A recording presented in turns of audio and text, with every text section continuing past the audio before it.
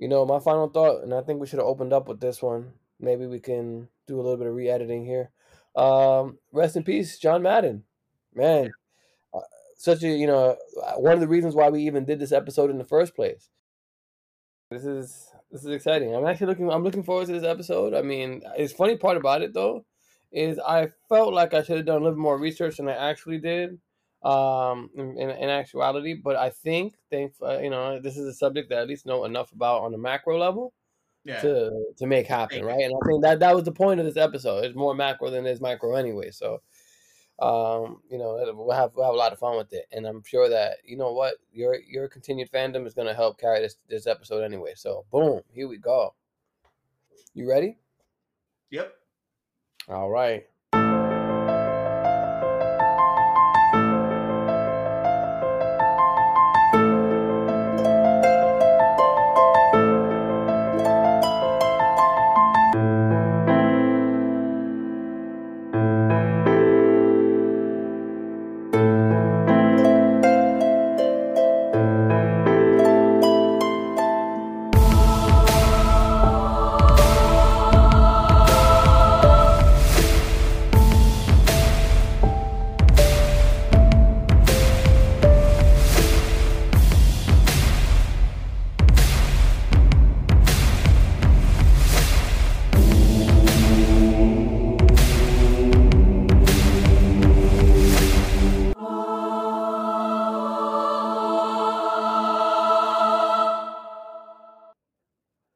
Three, two, one. Welcome to Open the Box to think outside of it. I'm your host Jay Randall, accompanied by the 9-time Super Bowl champion, Rody. Rody, how we doing today? How you I'm feeling? feeling Uh, beat fantastic. out Tom Brady in terms of success. Congratulations, you made it twice over. So, how you feeling today? I'm feeling fantastic. Awesome, man. I'm glad to hear that. And of course, on theme with today's episode, today we're going to be talking about football. I mean, the sport that I think grabbed us at a pretty fairly young age, and brought us here till now. Let's start here. What is your favorite team, Rody? And along with your favorite team, how did you get a chance to become a fan of that team? I am a huge Packers fan. Go figure. Most of the teams I actually root for are in Wisconsin. How that happened, I couldn't tell you. Actually, no, I could. So my family couldn't tell you. That's the ironic part because they're all Jets fans. Like we're based in New York, and Woo-woo. they're all Jets fans. And then I came out wearing like a different shade of green. And Mm-hmm. all I know is it was a Sunday. It was like America's game of the week, so it was like 4 something in the afternoon. The Packers are playing. I don't remember who the Packers were playing, but Brett Favre was the quarterback at the time, and the dude was a gunslinger. The dude is an absolute monster, and whoever they played, they trounced. And I was like, oh, they're clearly the best team ever because that's how like young minds work. You see like one person beat the shit out of somebody, you're like they're the best. This is why if you ask any young child right now who's the best team, they're probably going to be like, oh, the Chiefs because of the past 2 years with Patty Mahomes' success. Or, oh, who's your favorite basketball team? Oh, probably the Lakers because they have like an all-star team. Yeah. So I was influenced at a young age by Brett Favre. I saw the dude and I was like, he's a legend. He's the man. And it kind of stuck from there. It got me to actually like other Wisconsin-based teams. That's really funny. If I would have applied that logic, I would have became a Denver Broncos fan Ooh, because I got a chance to see John Elway beat what you call it, Brett Favre in the Super Bowl. Like yeah. going for his second ring, coming off a fresh championship, feeling strong, feeling powerful, feeling confident. I'm sure John Elway had never won one, although his level of success over the years was like, damn, it's about time for this dude. Like he almost got the Jim Kelly treatment where he retired with no rings and multiple Super Bowl appearances. So, and then John Elway was like, nah, F that. I'm going to win this shit right here. And guess what? I'm going to win the next one after that. and boom, now I'm gonna retire, coming out on top. All right, dog. So I have a tremendous amount of respect for John Elway. Obviously, I do love Brett Favre as well. Brett Favre and the Packers are probably one of my favorite teams as well. They're up there, but my number one team, you had mentioned it already, man. You might as well consider me family too because I am a Jet fan. Boom, absolutely, dude. And I've been a fan because my uncle got me into football. I didn't want to watch sports really, or like mostly football. I was actually okay with watching basketball. More of a baseball fan when I was younger. Yeah, I was, same. yeah, absolutely. I was a Met fan, but obviously, that when you have family who chooses the wrong New York teams or the less successful New York teams, you're like, you find yourself a victim to following in those footsteps. But at the same time, I think that even the Mets had a larger sense of success when it came to, achieving, at least division championships in my lifetime. They went to the World Series twice. They almost, they made me cry twice, but you know what? No big deal. Getting back to football, though, I think being a Jet fan is very hard.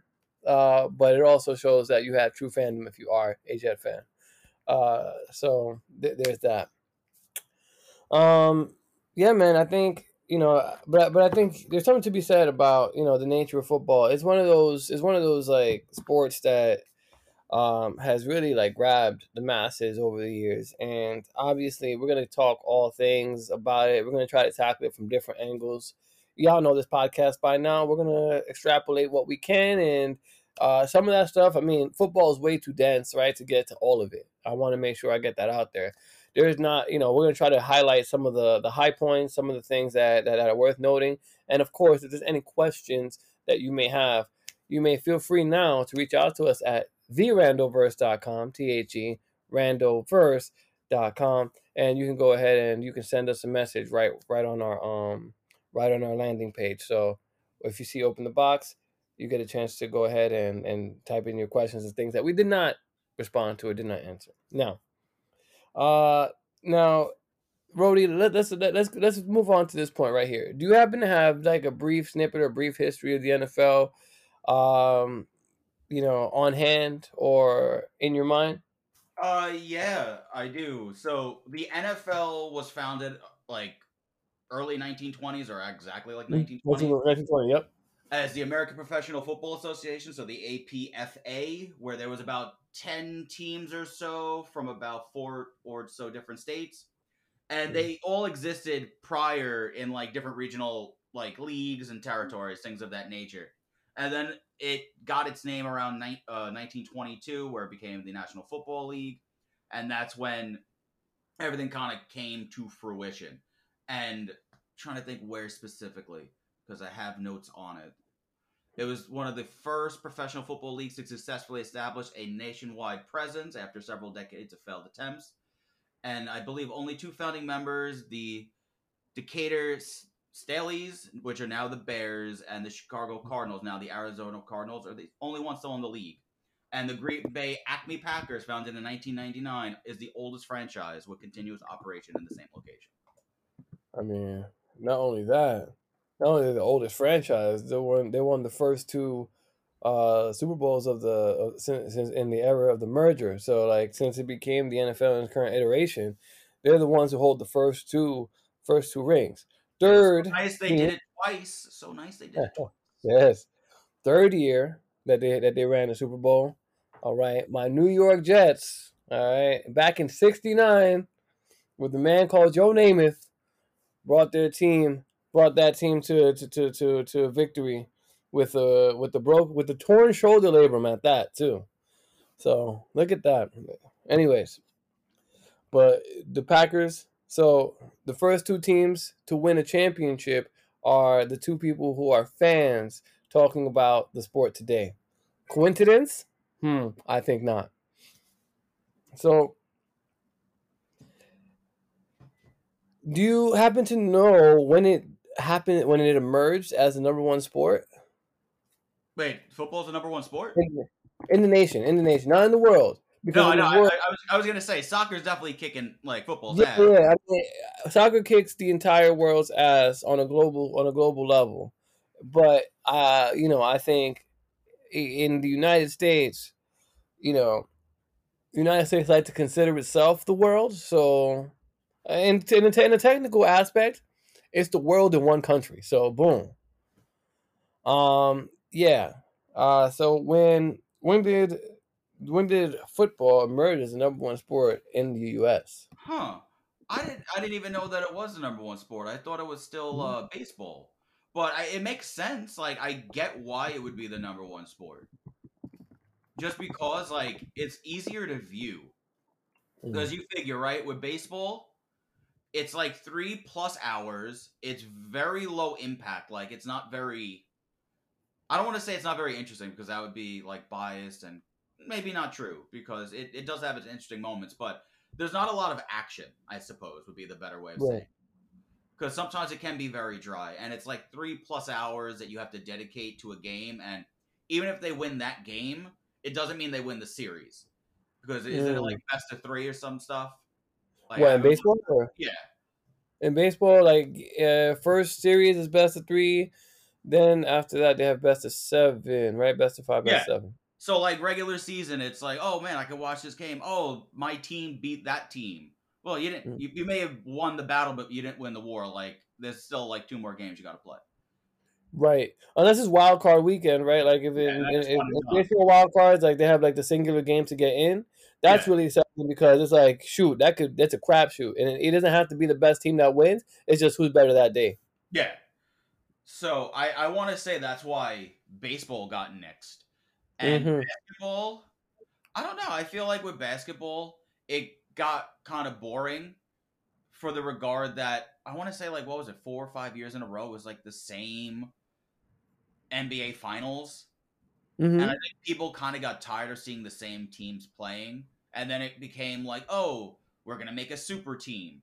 And then everybody just got exhausted of them playing like the strategic aspect outside of the court. Where it's just like, look, I can bowl on the court, but now let me be smart outside of it. Say, well, maybe I want to be drafted to this team. Maybe I want to be drafted to that team. Yep. So I feel like with football, it doesn't really have like that much notoriety. I feel like it started recently doing that. Yep. But it hasn't grown to the same scale that I feel like basketball has. That's funny. Plus, I You think know, it's easier to view too. Like you got Mondays, Sundays, and Thursdays, like you said. yeah, yeah. Right. I think there are a bunch of factors that make it so appealing. You'd be actually be surprised with this, Rody. I'm looking over here, and it says according to Wikipedia and a few other things that I'm seeing on Google. It says, when did football become popular in the U.S.? This, along with innovations introduced by the new American Football League in the early 1960s, helped football to become the most popular sport in the United States by the mid 1960s. So, there was at one point it said, so also on the same like search thread, it says, when did football become more popular than baseball? And again, we thought that maybe by the 90s, right, that's when football took over. But it actually predates it because it says baseball was the most popular sport in the United States in 1948 and 1960, but football has been the most popular sport since 1972. So I think the one thing that helped baseball almost like have that perception of being the bet like the mecca of sports is their lack of salary cap, right? They can pay their players astronomical amounts to play anywhere, which is very appealing for the players, but it also gives the viewer at home this feeling that baseball is greater than, right? Because like it has this appeal similar to across the world what soccer does. Like soccer, there's no, soccer is the sport with the most money in the world, and then you have football, which is up there and definitely in the top five in the world with like how much finances, but it also has salary caps and other incentives that make a football player, their income and their salaries, even though they put their bodies on the line, receive less per capita than maybe some other popular sports. So it's interesting in that aspect. But football did become, and I think it's very clear in today's atmosphere that that they center their attentions, viewers, fans, or like people who work in marketing. They want, they know that football is a sport that grabs the attention of people. So as you can see, like the fact that football is popular, and to your credit, Rody, with the fact that we have stakes in the games, like each game matters, right? You're not playing 162 games. You're trying to win, as many as you can within the 17 game system, so you have a shot, right, to make the playoffs. And then each round is single elimination. So once you get to the playoffs, there is no, all right, I lost today, so I can get a chance to, like regroup, re-strategize, and be the better team next time. No, you don't get that opportunity. You lose in the playoffs. You're going home and you're waiting almost one full calendar year so you can try again. And that could be frustrating and disheartening to those players. But it also adds that dynamic of, no, we have to win. Like we have to figure it out. And yeah, I think the cool thing about it is, in a lot of these other sports, you're not looking at what the coaches are doing, right? It's also a game about the coaching. I mean, don't get me wrong, all sports are about the coaching and the way that they're put together. But when it comes to football, that start, that stop, that, like, all right, what is the plan that's going to be the the breakthrough that allows one team to get the advantage over another? So there's a lot of interesting aspects about football that make it as appealing as it is. But I think what truly makes it that number one sport is the fact that there is stakes. And again, it's just some of the spectacular catches as well that some of these players make, and the spectacular plays that pop up in certain games. Like the more exciting a game is, the more the more like energy it provides. Because like, holy smokes, how did this person catch the ball with one finger? You know what I mean? Like, how did they keep that toe in bounds, right, with like half a centimeter to spare? Like those things matter. So it's just like, making it's a detail oriented sport that moves quickly. One, they make you wait for it for like three quarters of the year, and then once it's there, flies by, and then you wait for it again. So that sense of anticipation, it builds for the next time too. I think the fact that it's also grittier in the sense that rain, sleet, snow, rain, whatever, they don't Yeah. cancel football. Like, your ass is playing. Like baseball, if it drizzles, they're like, cool, 12-hour game delay. We'll just do a doubleheader tomorrow. But like, it's rain. They're like, nope, nope. The field's not prepared for it. But you look at places like Lambeau, like they feed off the snow. Like Yeah. that's when they're like, hey, you know what? We have home field advantage. We're used to the cold. So it adds a different dynamic to the game that like most other sports typically don't have. And Mm, I want to say one last thing that might make it like the number one sport. mm. Look at the end result. You go through your regular season, you got the playoffs, then you got the Super Bowl.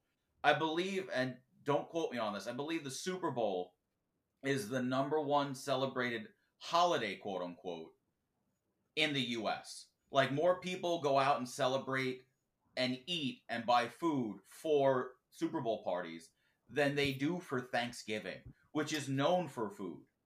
If I'm not mistaken, it's also the most watched sporting event in the entire world. I'll go ahead and I'll confirm that though.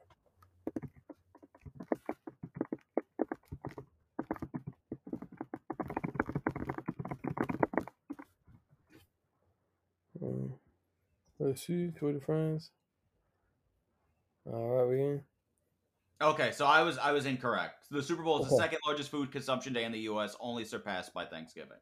But Oh, you right. can see how Thanksgiving is like a legitimate holiday known Yeah. by most, if not all, and the Super Bowl is second to that.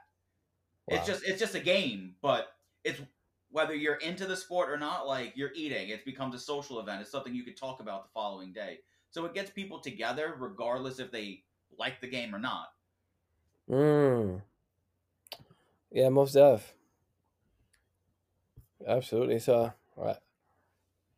I'm trying to find like a reputable website where I can get a chance to really do the breakdown of like some of these most popular, because I'm seeing like other things. I'm seeing Tour de France, right, as the FIFA World Cup, obviously, but this is, I think they're giving like specific events, specific years.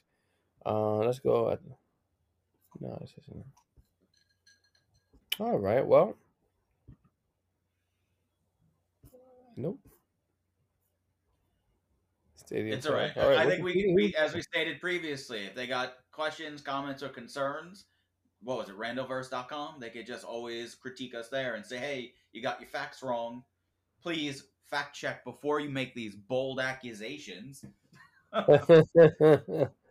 Well, therandomverse.com. Make sure you add the, otherwise you ain't getting nothing.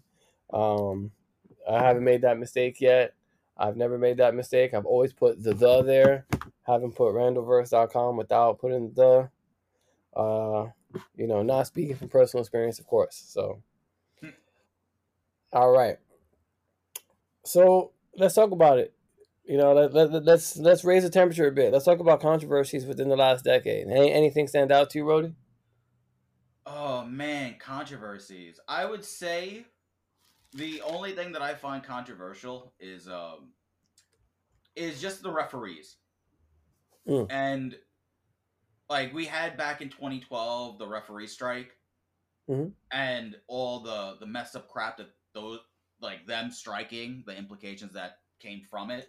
Like all that comes to my mind, and go figure, as a Packers fan, like we all remember the Fail Mary. Mm.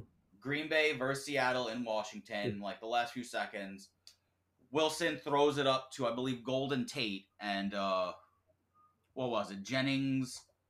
Tries to catch the Jennings actually catches the ball, and Tate catches Jennings. And as they both land, there are two refs right there. One Mm. throws up touchdown, the other one goes incomplete, like interception. Yeah. And they looked at each other like idiots, and then it had to go into like mitigation, Mm-hmm. like, oh, who was right, who was wrong. And mind you, it was like late September, so it wasn't like deep into the season. So it wasn't a game that necessarily mattered, but it's a game that could have mattered, like placing the Packers in a different standing. And Mm.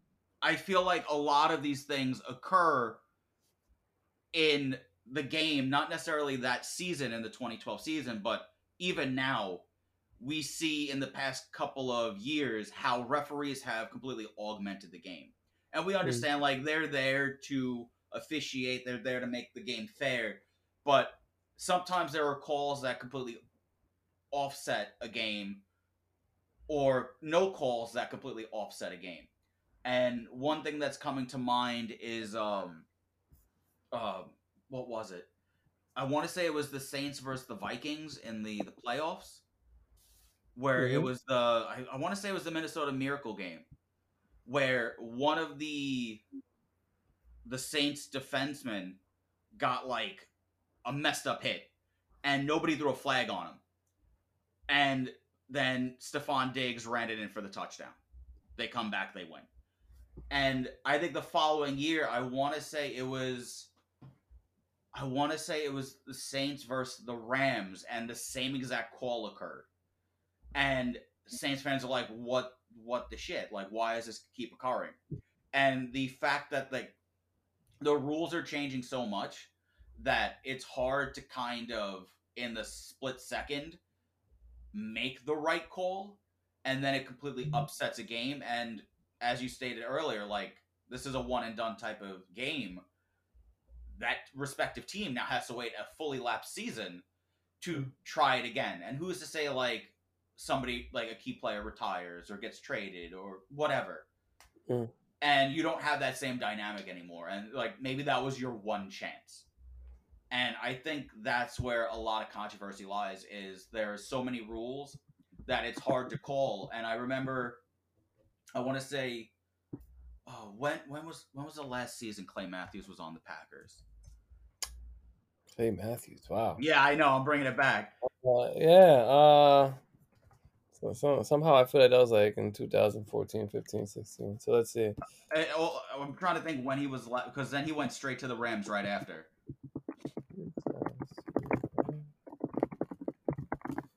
So Right. whatever it may have been. So one of the last years, Right. Clay Matthews was a Packer. They had changed like how you could That hit like a was quarterback. 2018. It was Because 18. in I knew it was some. 2019, yeah, in 19 he joined the Los Angeles Rams. Yeah, I knew it was somewhat recent.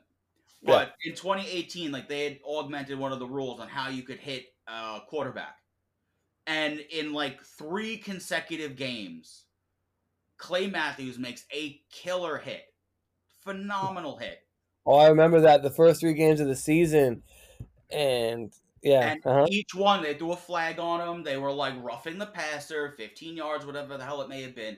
And and it each was only time, him that was targeted. he was just like, what the shit? He's like, I've been a clean player all these years, and now you're calling me out on this nonsense. And I think on the last hit, he got up and sarcastically, like, he did the Predator thing, and he was just like, was that clean enough for you? And I think like they flagged him for taunting or some nonsense. And That's it was so just like, I'm hilarious. damned if I do, damned if I don't. And that shit too. Like Mm. earlier That's in the season, Bears, this season specifically, the Bears played the Steelers. Uh mm. Cassius Marsh. The kid was a Bear for a little bit. He got traded or whatever to the Steelers. It was like fourth quarter, things were getting serious. Marsh makes a killer tackle on either Justin Fields or Andy Dalton. I can't remember who was playing that game because they're constantly always switching in and out. Mm. And Marsh makes a killer play. He gets up, literally looks at the sideline of the Steelers, not the Steelers, of the Bears, Mm-hmm. and as he's walking to his sideline, the Steelers sideline, it looked like the ref like bumped him. The ref threw a flag and called him for taunting. And he's like, "What? I didn't do anything. I didn't look at you. I didn't do anything malice. I just got up." And they fined him. They did all this shit, and it completely upheaved the game.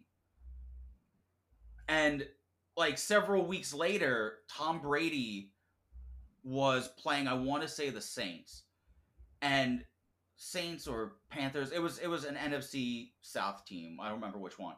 And as he was going towards the opposing team sideline, he told like the coach to go fuck himself or something like that. And Mm. they didn't flag him for anything. And it's a matter of just picking and choosing when you could do shit. And Joe Burrow even made a comment to that same regard regarding the refs and the controversial playmaking. Mm-hmm. He got like a late hit or he got like a really severe hit. And post game when they interviewed him, he said, "What did you think about that hit?" He's like, "When I'm a legend like Tom Brady and Aaron Rodgers, I'm gonna get those calls." He's like, "But for right now, I guess I'm gonna have to take my licks." And he, as a sophomore in his profession, in his career, he's well aware. He's like, "Hey, you know what? The young players don't necessarily get the calls that they should, Mm. but it should be equal all around." And I feel like that's some of the big controversies is just proper play calling and knowing that, hey, if I say or don't do something, it's going to completely change how the game's results end. Mm. Yeah. Oh, I see. So, I mean, they do influence, a lot. They influence a large part of the game. So that's important to recognize, definitely. Like referees are super important in the game, and it's actually really important that they. I'm glad they also like revised the rules over the years to kind of make some of that the flow of like referee decision making faster. This year I think that looks like that's coming off more clean and like clear, which is overall. I mean, it's not never going to be perfect, but at least that they're making strides in that department. But yeah, I mean, that's when I think of controversies for myself. I mean, this is quite a few over the past several years that I could touch upon, and I think I'll go, and I'll just talk about the macro ones, right? Let's go with Colin Kaepernick being the most obvious uh, of the controversies, because I think that was a huge one back in 2016. You know, just to give a summative recap, if you haven't heard, if you just crawled up under a rock and have no idea who Colin Kaepernick is and what his time was in the NFL was like, he played 6 years in the NFL as a member of the San Francisco 49ers. Came in as a quarterback under Alex Smith, who was replaced, and he in his rookie season was able to make it to the Super Bowl, where he was able to almost have an opportunity to win. But unfortunately the lights went out, I guess, and that Super Bowl was fun. Oh, the Uh, Hard that- Bowl was an interesting one. it really was. I mean, that's a historical event. That could be a separate podcast in itself, man. Like just the whole scene ambiance. You know the speculation that the lights went out on purpose. There's like a whole bunch of things about that particular Super Bowl that was just super interesting. Um, but yeah, he came up short and sadly didn't capture that relevance or that playoff, that consistent playoff contention.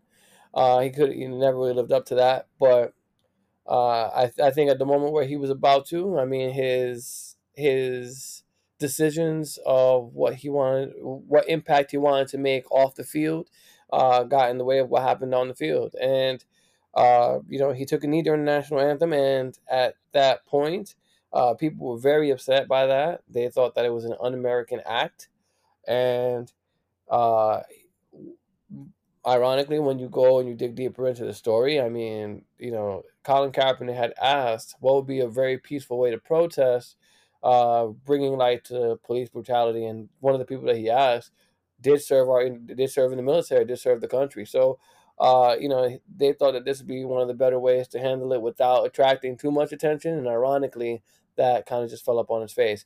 Um, you know, going back, there's also a story. There's also a thing where John Goodell, like recently, in light of more recent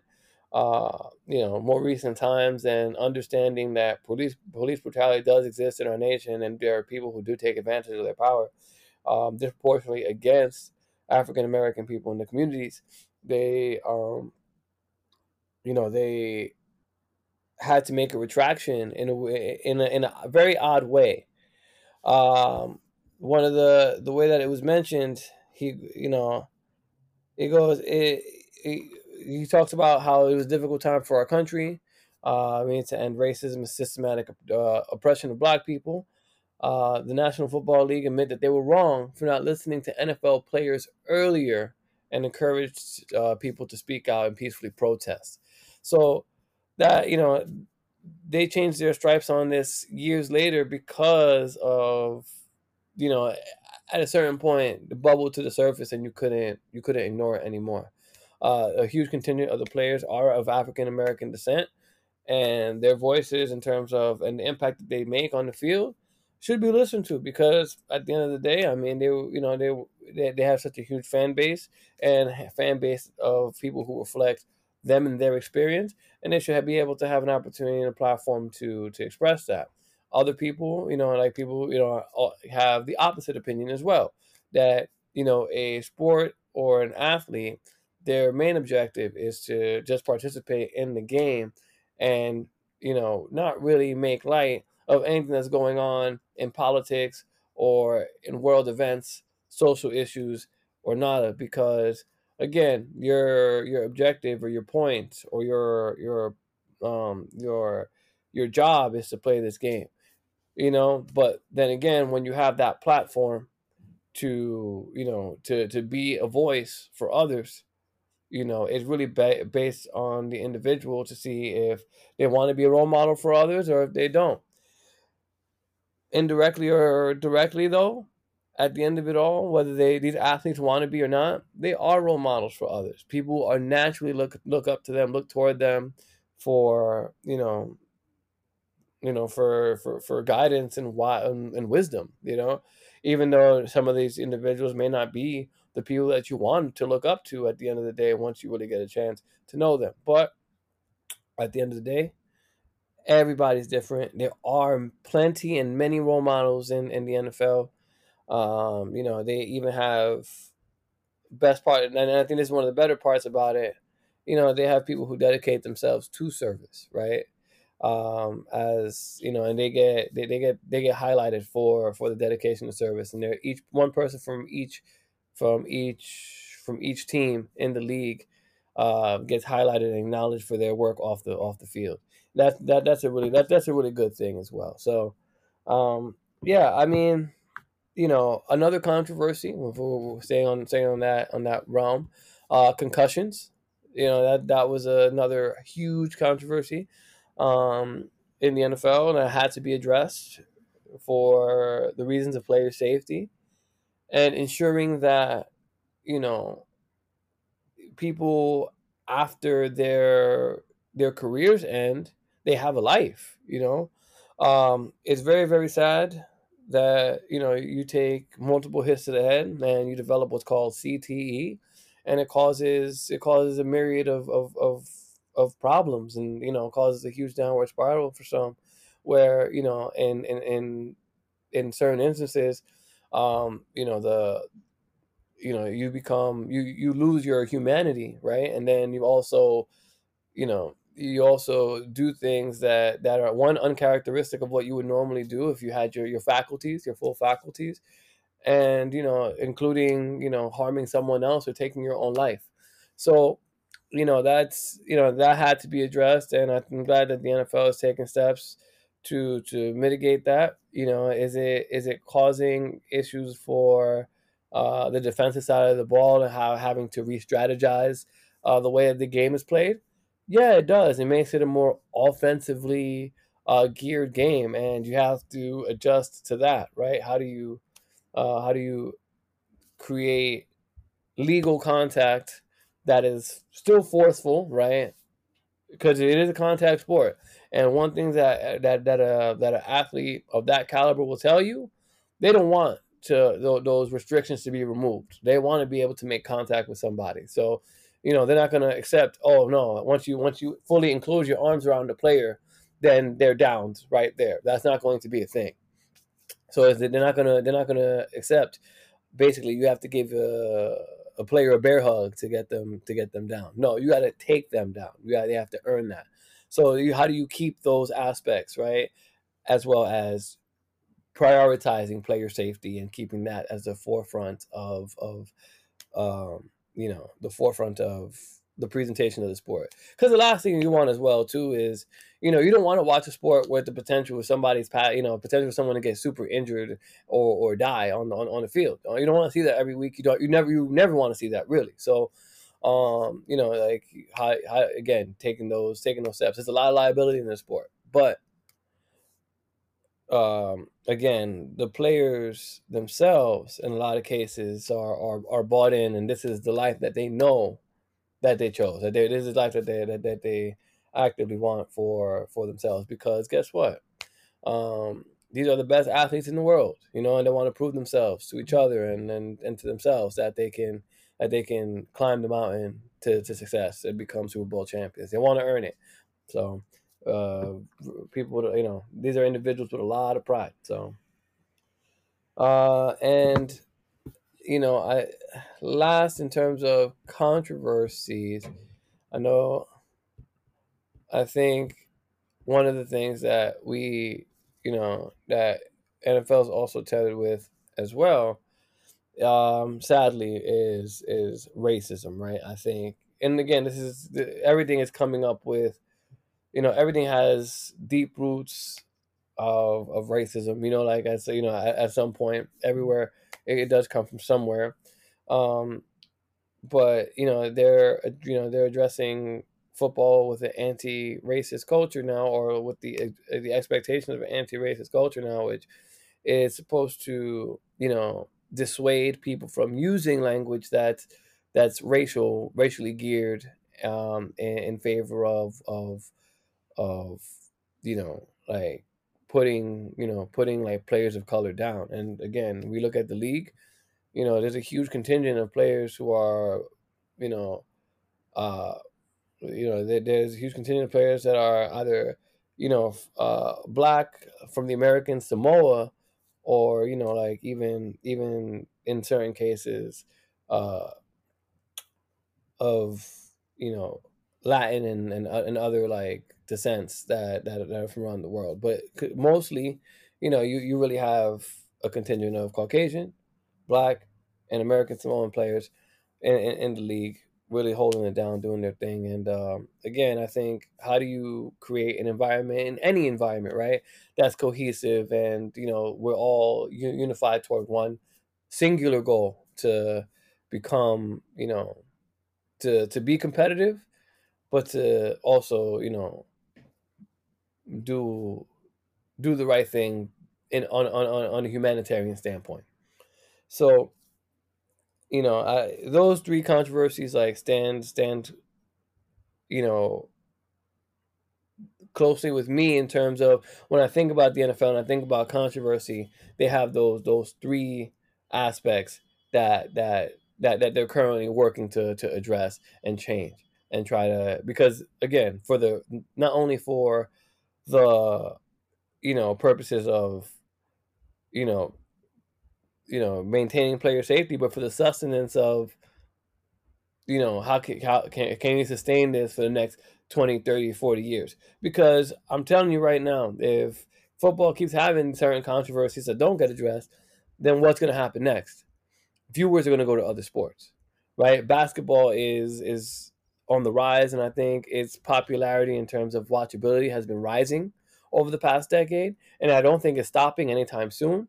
If anything, I think it's building more traction for as long as they keep producing like these top level talent players who they really, who you can really get behind. I don't know, for some reason I feel like the NBA is ahead of the ball, in the sense that, you know the players, for better or for worse, have a platform to speak out, be themselves, and you love them or hate them, you know what I mean, like, for who they are. And at the same time, you know cool, you know what I mean, they should, if you've heard Russell Westbrook speak, if you heard Kevin Durant.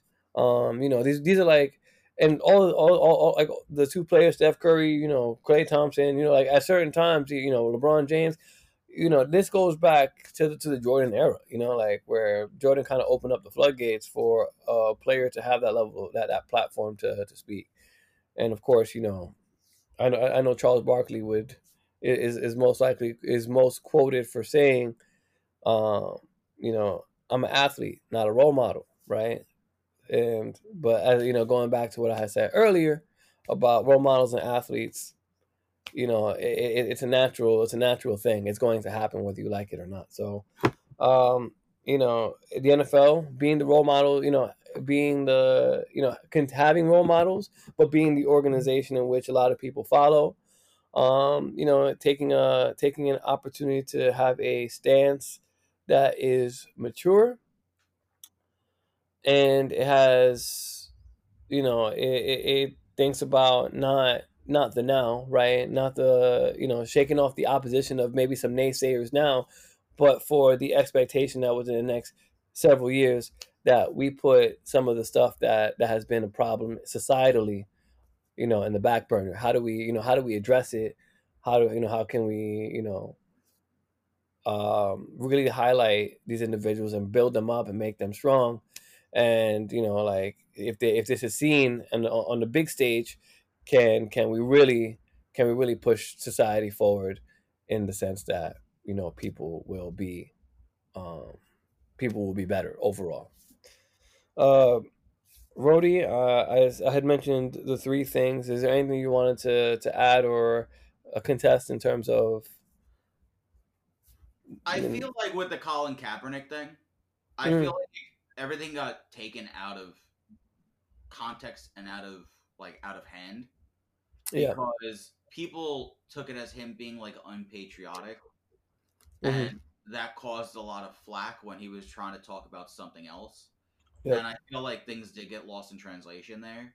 Yep. And the faces and like the heads behind everything for the Niners decided, like, you know what, instead of having people bring controversy to the franchise, they were just going to nix him beforehand. Yeah. And it sucks to say, but like most people, if they decided to start doing these things at work, right? Mhm. Would an owner really want them to do that? Like, you're there to work, and he 100% had like a great reason to do what he did, Mhm. and he wasn't like physically hurting anyone. Like, again, it was a peaceful protest. Like, he did some type of research. He inquired with people what would be the least offensive thing to do. He Mhm. did everything right. But at the end of the day, like, you figure people are coming to see a game. And I know myself, like, when I'm at a sporting event, I'm not my profession anymore. I'm not this, I'm not that. I'm a fan. I'm there to kind of get away from the world. And I feel like a lot of people had issues and felt there was controversy behind it all because they're going to, like, I guess, get away. Like, that's their 2 to 3 hour escape, is to maybe go to a game, lose themselves. And now it's just like you're throwing the real world into my game. And I feel like a lot of people didn't really like that. And I felt Mhm. like that's why a lot of the viewership might have gone down, because it started to get really political and controversial, when at the end of the day it's meant to be just like a game, it's a pastime. And I feel like that's why a lot of people were so turned off by the act. And I Mhm. think it was a fact too that, like, they just didn't understand it, because it went from, oh my god, he's disrespecting Americans, and it was just like, no, no, no, he's not. He's talking about police brutality. Yeah, but he took a knee during the pledge, during the Yep. national anthem, and they're like, but he wasn't trying to disrespect it. If you listen to what he had to say, it Mhm. wasn't about that. And they're like, no, Right. but that's what he's doing. He's disrespecting America. And it's just like, but that's, you're not hearing what he's saying. And I feel like that's part of the problem, is that everybody was so hung up on like this one minute aspect of the bigger picture that it kind of took away from what he was trying to do. Mhm. And like it, I don't know how to articulate it. Like, it kind of hurt his case because they were too close minded to say and see what he was actually doing. Mhm. Like, he took the knee because of police brutality, and everybody just saw this one act and was like, well, he did this because of this. And it's like, no, that's not the reason.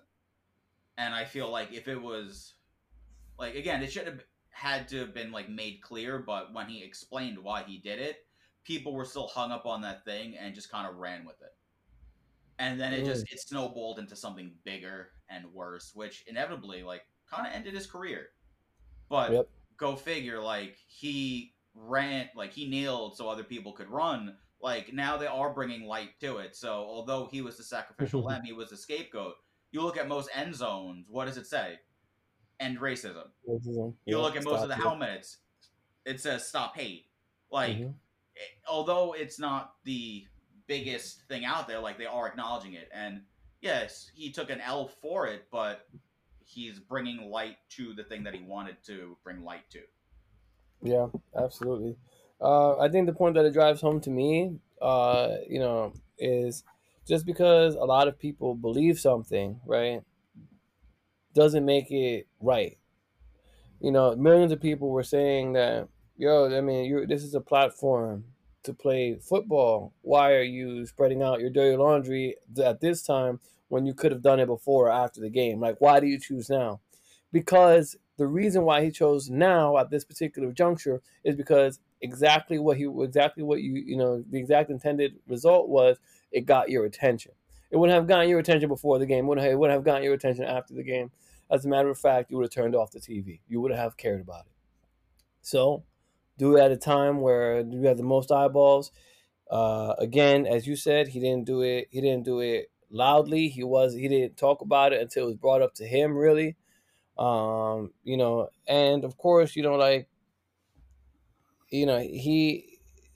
like those sensitive issues, especially at the time that he brought it up. nobody wanted to hear about it. And the fact is, it took a pandemic for individuals to start thinking a little bit differently about how we're going to approach, making sure that all people, despite their backgrounds, feel safe and comfortable in the workplace. No matter who you are. Like that stuff came later on, and again, one of the front runners in this movement, one of the catalysts of this movement, we cannot forget is the balls. You know what I mean? That it took for someone like a Colin Kaepernick to have to do that. Pretty much, he sacrificed his career so that people can now express themselves in a peaceful manner. So, as I said, I think, and again, I think that's very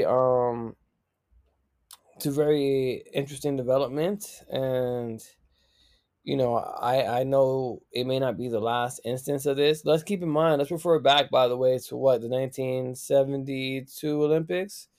It might be 76, but yep, where it was Juan Carlos Stanton and the other dude. Well, they both rose their fist at the Olympics, and that was a big deal. Like while the national anthem was playing in the background, and the person who actually got the brunt of it, who got exiled and mistreated, was the third place winner. By the way, like obviously the two contestants from the United States, they experienced their fair share of racism and scrutiny, but that was to be expected. What wasn't was the fact that although that the third place player stood up on the podium, did not raise his hand, he did express his support for them and for their movement. And again, unfortunately, that gentleman suffered too. So that I mean, and of course, uh, let's talk about the fourth controversy: hiring Tom Brady. All right, let's talk about it, Rody. Tom That the controversy of Tom Brady. He's just too damn good. How do we stop him? uh, age. Age is he's Yeah, eventually gonna get apparently, too apparently not. old. He's gonna get too old that he's just gonna get that one hit and he's gonna be like, you know what, I don't want to do this no more. I'm hoping that's after this year. I'm hoping it's after this year. All right, but he's gonna leave when he chooses. I hope it's after this year. I'm tired. I don't like that he's in the NFC now. You know what? I would. I'm still very, very jaded over last year's NFC Championship. Don't get me Mm. wrong, like the Packers could have played better. Our defense was ass, but gosh darn, that was our year. And Tom Brady made us look like garbage in our own field. Like, I did not like it. Was not a fan. I'm just like, he's a great guy. Like, he's a phenomenal player. Like, the things he does on and off the field, he's a splendid gentleman. Just, I'm tired of hearing about him. Like, give everybody else a shot, Tom. Yeah. Why you so greedy? Why you so greedy? Just, why you so greedy? Yeah. I know, and you want to know what it is, though.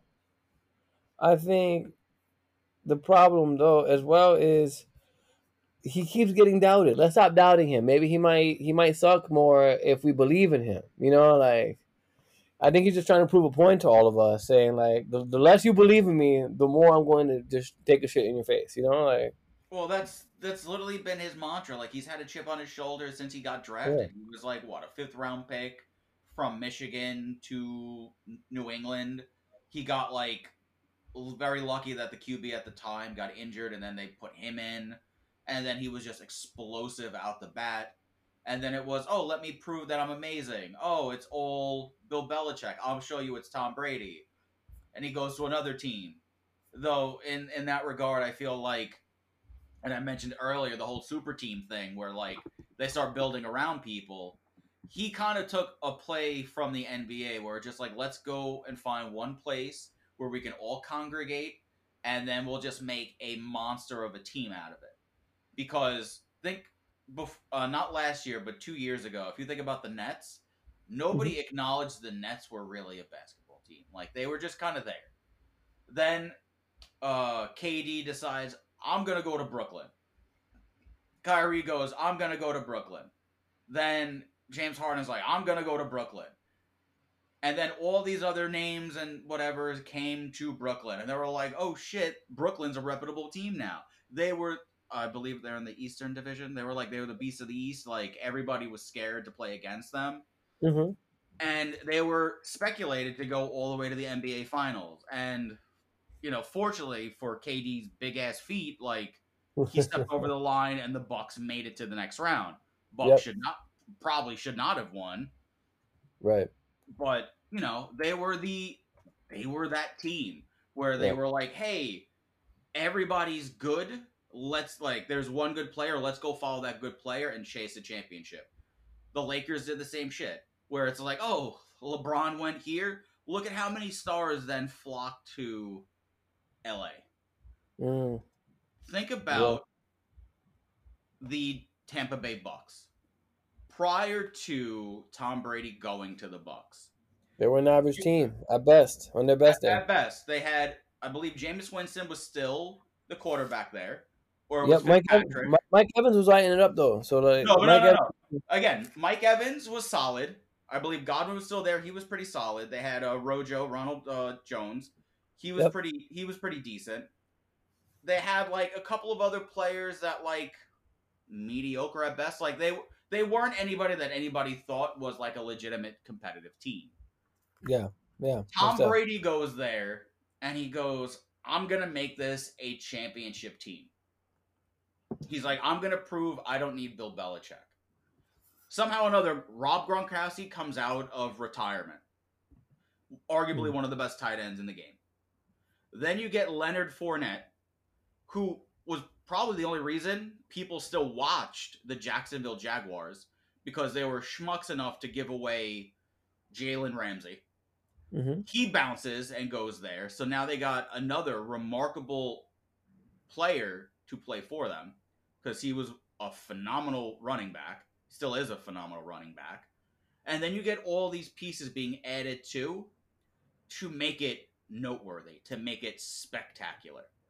And then they're like, oh, we'll pick up AB.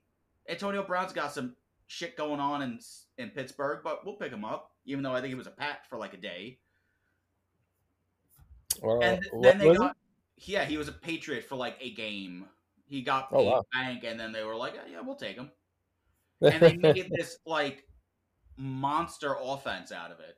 Cool, they win a championship. So like, I feel like they try to prove a point, and I don't know anymore. Like, Tom Brady needs to retire. But do you want him to go out on top, or like do you want him to pass the torch to somebody by taking that hard L? Well, no, because if he goes out on top, that means the Packers aren't going to win this year. And Yeah. Rodgers, year 17, I don't know if he's got more left in him. And I don't Yeah. even know if he's got more left in him as a Packer because Yeah. with Big Ben gone, expected to be gone, Yep. Steelers are looking for somebody. Like there are tons of teams looking for people right now. And Mhm. Rodgers, although his best bet to get a championship is in Green Bay because he knows there's a solid offense there. Their Yep. defense has gotten way better. He goes to another team. He doesn't know if he's got that. Like he's got a fairly decent, what seems like an amazing rapport with Matt LaFleur, his coach. Mm. You don't know if he's going to get that at another team. Right. Right. So, like, Most def. do I want Tom Brady to go out on top? Like, it'd be nice. Like, everybody wants to like leave with it, like a win. Derek Jeter But got it. even if Tom Brady didn't go out on top, it wouldn't matter, right? He's already He's got way how too many? part of his legacy. Yeah, he's married to a supermodel. He's got like 1,000 rings. My dude looks like Thanos in all of his photos. Like, you're Yeah. already on top. You're good. Yeah. Yeah. Most definitely. And like there's a part of you that's like, uh, kind of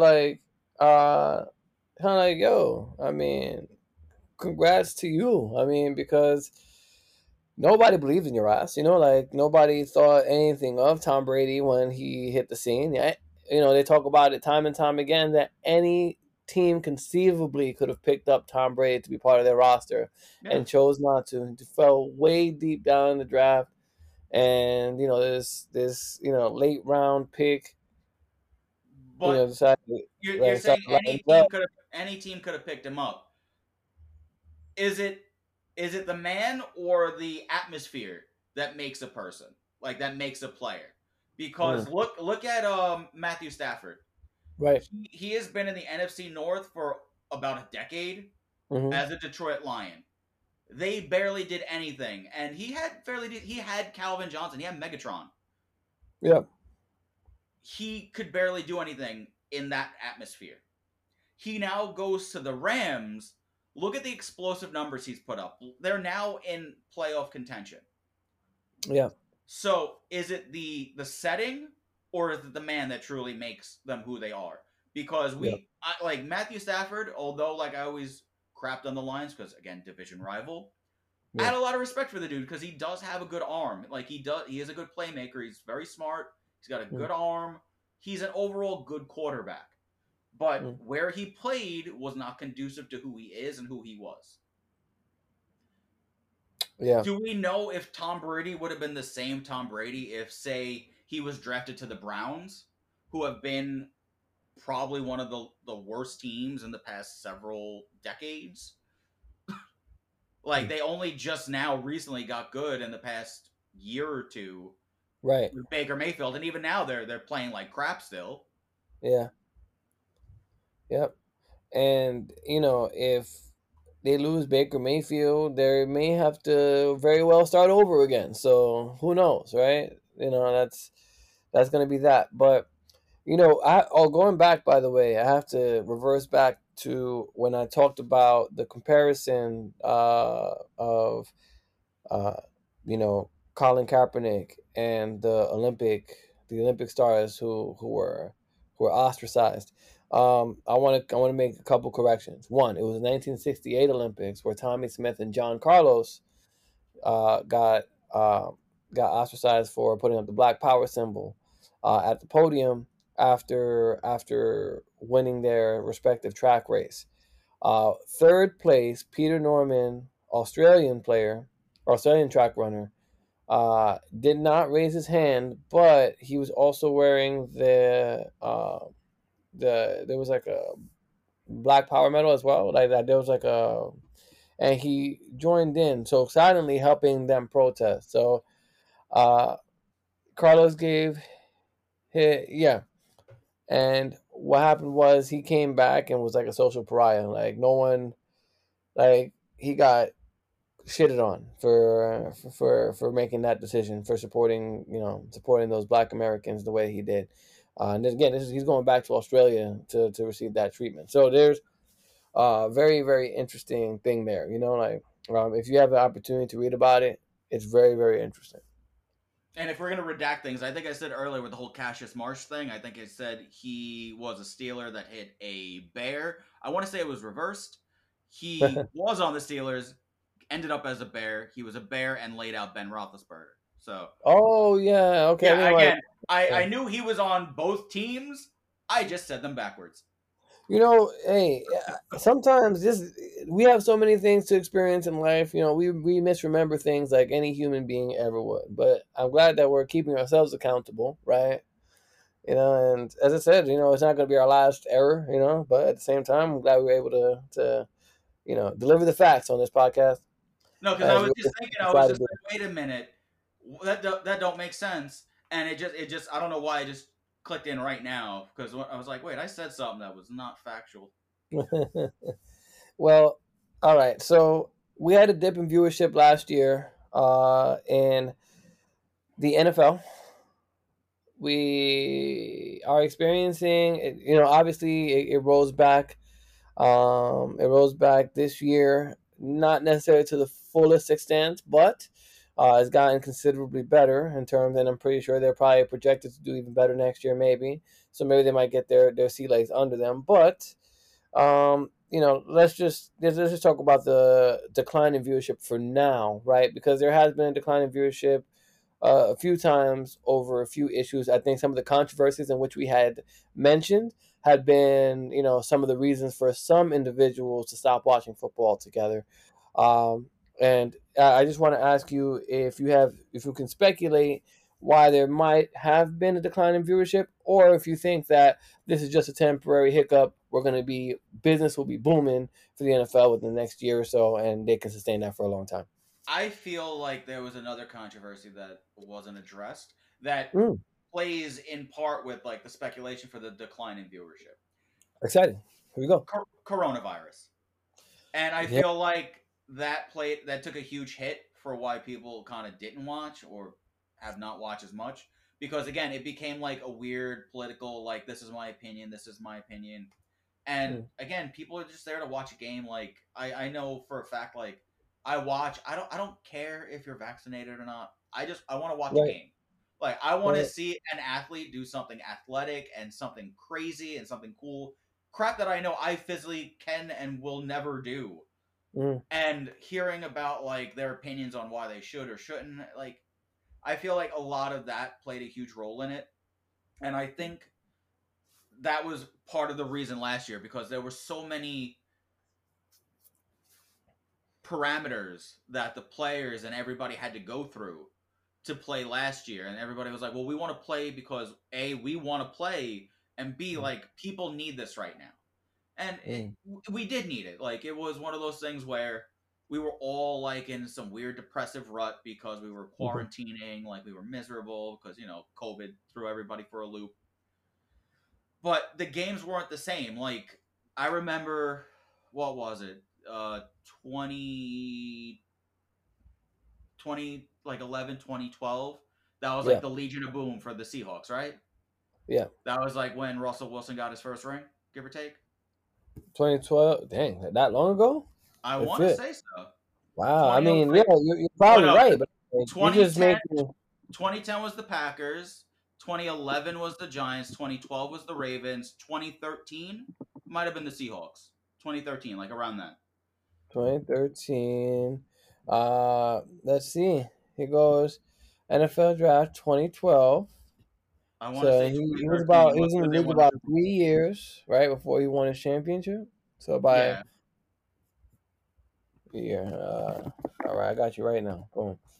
but Uh, regardless, like 2013. Boom. You it was called it, brother. 2013. You called your shot.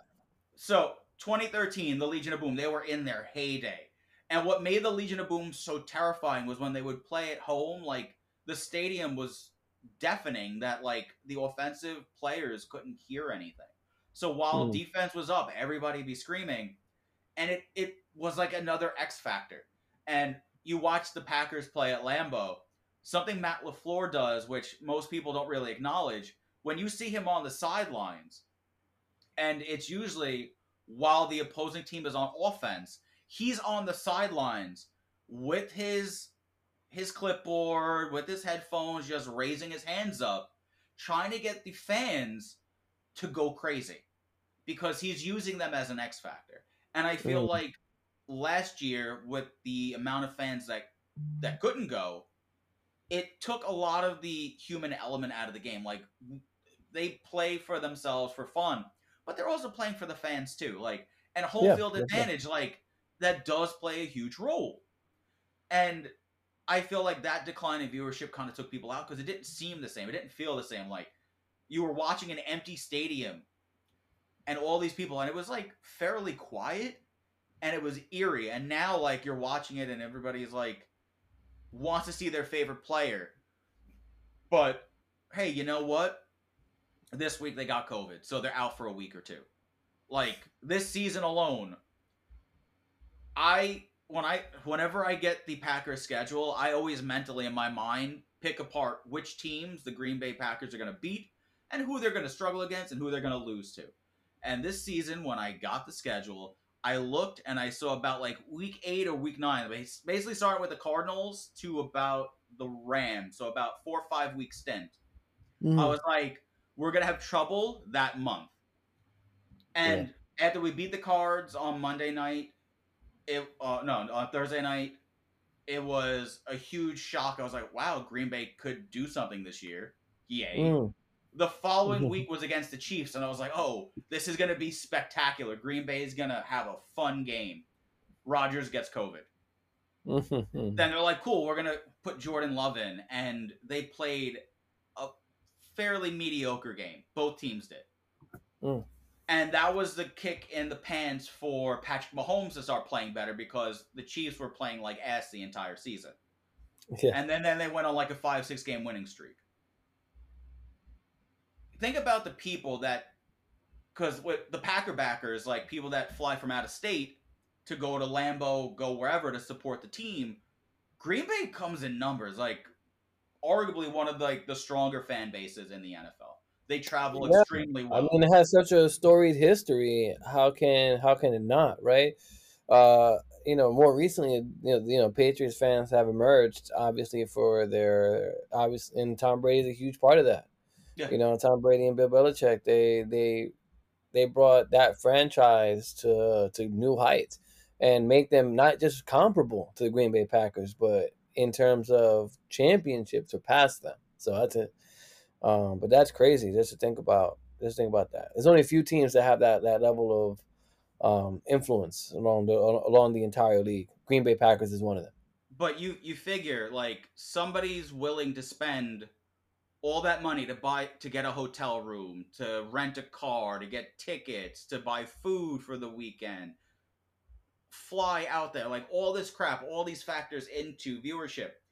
Do you want to spend all that money knowing that like maybe your favorite player isn't going to play because they have COVID? Yeah, Like I'd yeah, rather just watch it at home. So yeah. like now the NFL's losing out on this stuff, and it's like okay, well I'm used to Sundays, Mondays, Thursdays, where I can Mm, dedicate most of my Sunday, my day off, if your job permits to have the day off on Sunday, to watch football. And then it's like I got one game on Monday and one game on Thursday. yeah, It's fairly accommodating to like the working man because it's usually like towards the end of the night too. Like you can sit down and relax if you have a typical 9 to 5, things of that ilk. yeah, Why would I want to spend money to like go to a game where maybe my favorite players are going to play because of whatever reason, prefer like in this case COVID, or yeah, now that they're delaying games because usually like I stated earlier, rain, sun, whatever, like you're yeah, playing, it doesn't matter. Now it's COVID, most of the team is sick, we got to postpone the game. yeah, And that also augments how games play too, because now you're giving another day. You might give certain teams maybe a bit more advantage to say, you know what, I got an extra day to strategize. I get another day to practice. I get another day to look at film. mm, And it kind of throws off the momentum and everything. So now you're requiring the fans to remember, like, oh crap, now I gotta watch this game because it's now on like a Tuesday or a Wednesday because yeah, somebody's got the sniffles or majority of the team's got the sniffles and we don't want to watch the second string team play. yeah. And it's I like, well, mean, at what point do you say like, oh, this should be applicable to all teams? Because I think and I mentioned him earlier, I think Baker Mayfield even made a comment where it was just like, oh, it doesn't seem right that some teams get like the privilege of postponing a game like 2 or 3 days so everybody's active roster can come back. mm, But other teams are playing who have people on COVID reserve still yeah, having to go through. He's like, doesn't, why is it that my team's got to play, but theirs have to wait? yeah, yeah. You know, eh, I don't know like the official ruling behind that. Maybe there's a player threshold, like if it's above 12 people or 10 people, you know what I mean? Like it's above like 6 people, then you have to quarantine. I don't know what the ruling is on that, but yeah, that's definitely something. Like there's something to be said about the pandemic and its effect on the NFL, and not just the NFL, but just all sports in general. I think the pandemic actually caused a little bit of a shift too in terms of attention, right? Which a lot of people who were solely football fans probably moved over a little bit to basketball, other things. The other thing is right, like for like myself, if you will, like I'm not watching as prominently as I once did. I used to try to catch every game I could, in the time that I had, being at the bar from, like the time your first game starts around 1 p.m., right? All the way down to the final game. You're leaving like around maybe 8:30 to catch the end of the game by like 10, 11 by the time you got home. So, you know, viewership has changed in the sense that, like how much time do I really have to watch all of this content right now? Like it's just a lot of games, if people who were more geared to watching the league as a whole became more team centric. That's possible as well. But yeah, man, I think that there's definitely something to be said about that. What do you think that the future is going to lie in this? Like, do you think that this is obviously? I think this part right here is temporary, but within the next 10 years, you think that football is still going to maintain that flagpole as the top spot as the most prominent sport in the U.S.? Probably, but I feel like people are gonna not watch it as much because Mm, like sports TV shows like ESPN, like NFL Network, they have ways of streamlining everything for you. So mm, like you're not required or mandated to actually like sit down for 3+ hours and watch these games. Like what is it, Red Zone, where they'll give you like a half-hour segment and they mm, give you like all the pertinent highlights of like a 3-hour game. So in a span of 4 quarters, they'll be like, here's 5 minutes of this game. This is all the crap that you need to know. Here are the cool catches. Here are the turnovers. Here are the this. Here's the that. Why do I need to dedicate 3 hours of my life now when the same network that wants me to watch these things are like, here's an abridged version?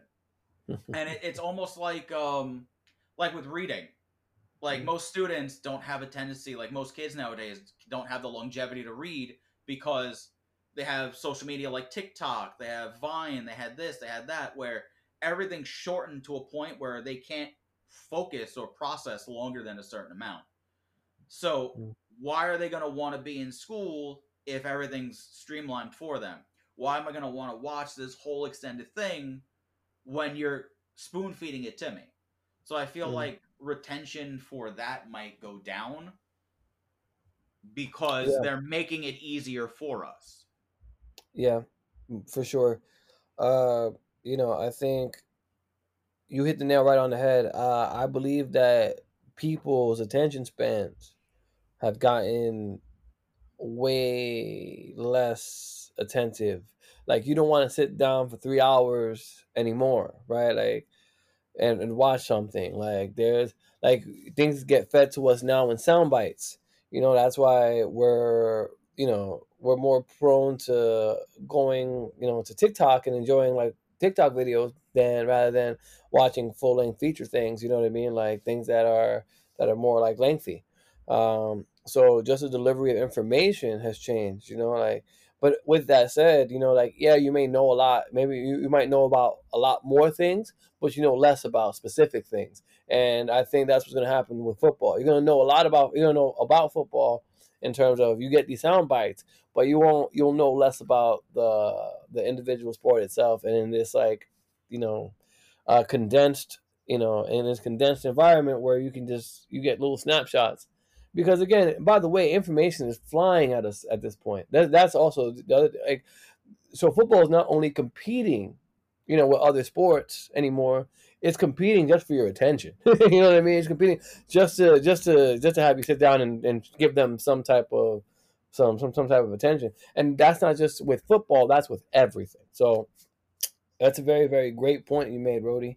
Um, you know, They do it within the games too, though. Like if you listen to the announcers, they have mm, to grab our attention in like so many different ways that it's borderline nauseating because they're like, oh, here's this like animated thing, and like here's this factoid attached to it. So it's like they're spoon feeding you facts yeah, while having it be colorful and like inviting, so it grabs your attention, so you can actually watch and pay attention. Like yeah, what was it? I want to say it was Philip Rivers. Yeah, it was Philip Rivers and like two or three other quarterbacks, and they were doing a statistic on like the number of children they have, and mm, like the screen went like to just an animated like version of each quarterback, and then they just like put up like little animated babies, and they're like, yeah, he's putting up some really good numbers, and I'm like, what on God's green earth does this have to do with football? Like, are you saying like he's trying to produce his own football team? Like, I don't understand how this relates to the game. Like, what kind of statistic is that? And it just to a point where it's just like you could tell they're trying to get you to watch, but they don't know what to give you sometimes, so they'll just give you like anything. Like, I'll Right. watch the Packers, and the amount of times I've seen somebody give me a factoid about Rodgers' toe, and then they just show the meme of him like showing his toe on camera is nauseating.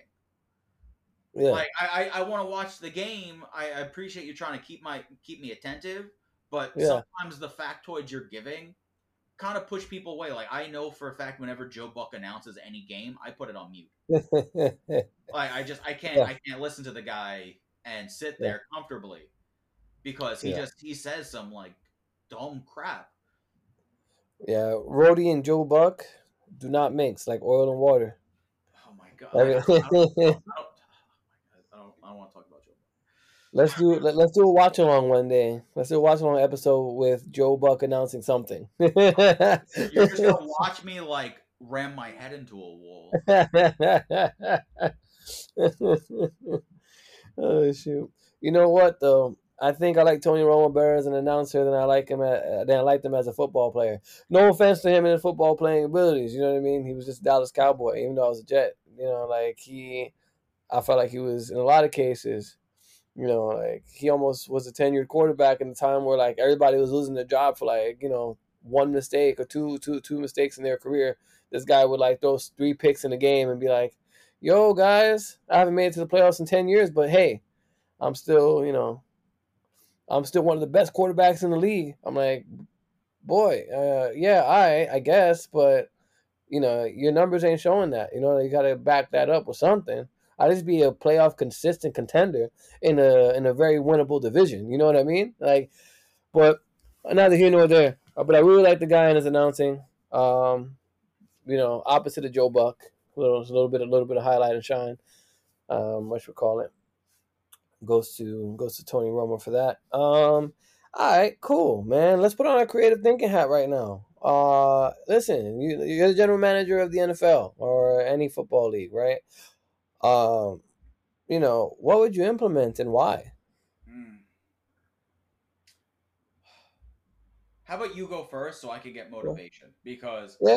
I there's nothing that I would like try to implement. I feel like the game from when it started to the game that it is now are Mm, two very different things. And it's gotten very, I don't want to say soft, mm-hmm. but they've done so much to protect people that Mm, it's gotten very difficult to play the game. And then there's like always new plays that are going about that make you reconsider how the game should be played. So I love watching college ball. I think watching them in college at times arguably more entertaining than watching them professionally. Because in mm, college, they're playing for like 3 years, typically, sometimes mm, 4, to get a job.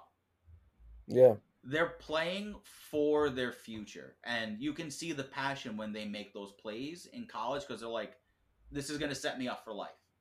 And I'm Mm, not saying that they get lazy while they're in the league, but like they've already made it. They're already established. Like at that point, what's the worst you're gonna do? Trade me? I'm still gonna play game. I'm still gonna play ball. I'm still gonna make money. I'm still gonna do what I have to do for the next maybe 10, 15 years, and then call it a career. And then I'm an announcer. I'm a coach. I'm a this. I'm a that. Like I'm still in the league. It so with college ball, they I want to say it was the kid Kyle Pitts. I believe he was the quarterback for Pittsburgh. mm, He did a play where he no, not Kyle Pitts. I don't remember the kid's name, but he is a college quarterback. The kid went to go as a quarterback. He went to go fake a slide, and typically, for those that don't know, when a quarterback slides, that means like they're basically surrendering. They're going down intentionally. Like you can't really hit them, whatever. And mm, if you do, that's a flag. So the kid, as he was running, as he was scrambling, he went to go fake a slide, and the defender kind of pulled back on the hit. Right. And then the kid didn't fully slide and go down, so like he faked the slide and then he kept running, and I believe he went into the end zone, got the touchdown. And it Right. caused giant controversy in the NFL because they were like, well, maybe we can do that stuff. Yeah. And it makes the game harder because there's already like a ton of rules against like hitting the quarterback.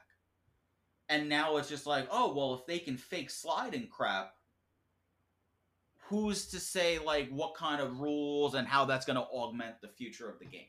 So I feel Yeah. like the like yes, they should protect the players because it is their livelihood, it is their lives, Right. and it is their future. But it also takes a lot of the fun out of the game where Mm. all these plays are being done under like a split second. And Yeah. now it's like you have to take time to readjust and reassess. Yeah. So you don't intentionally like or unintentionally hurt your team. Yeah. And to bring back with I mentioned Clay Matthews earlier with those like roughing the passer hits. This is a dude that like when he was in USC, I believe he was a Trojan in Mm. college. Like he was a killer then in Green Bay. He was a killer then. The fact that he kept reevaluating how he was hitting people says a lot because like this is what that was his bread and butter. Like his whole family did that crap. I believe his dad was like a All Pro Brown like defensive like Yeah. I, defensive player. yeah. I mean, and to support your next point that you're about to make about Clay Matthews, just to paint a picture for anybody listening, um, you're right. Clay Matthews was known for the way him, Troy Polamalu, right, was another one.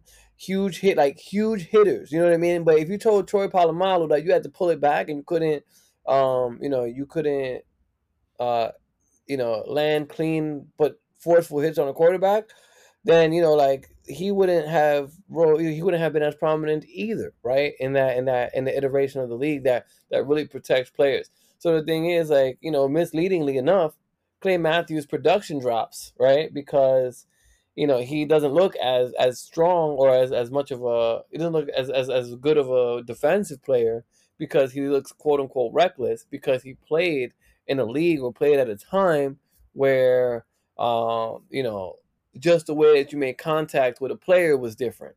And this guy would jump over defenses, you know what I mean, to try to get to the quarterback. This guy would hurdle over you to make sure that he got to his point. So just to give you paint a picture about what type of player he was, he wanted to perform at his very best every game.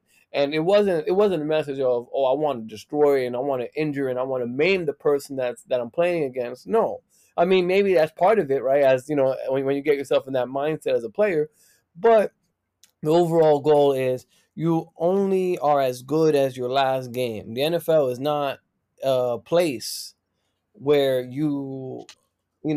where you can say, "Oh, I'm gonna take the next 3 weeks off, and I'm gonna take a mental vacation while I heal up, and I'm gonna dog it for the next 3 weeks, and I'm gonna be okay."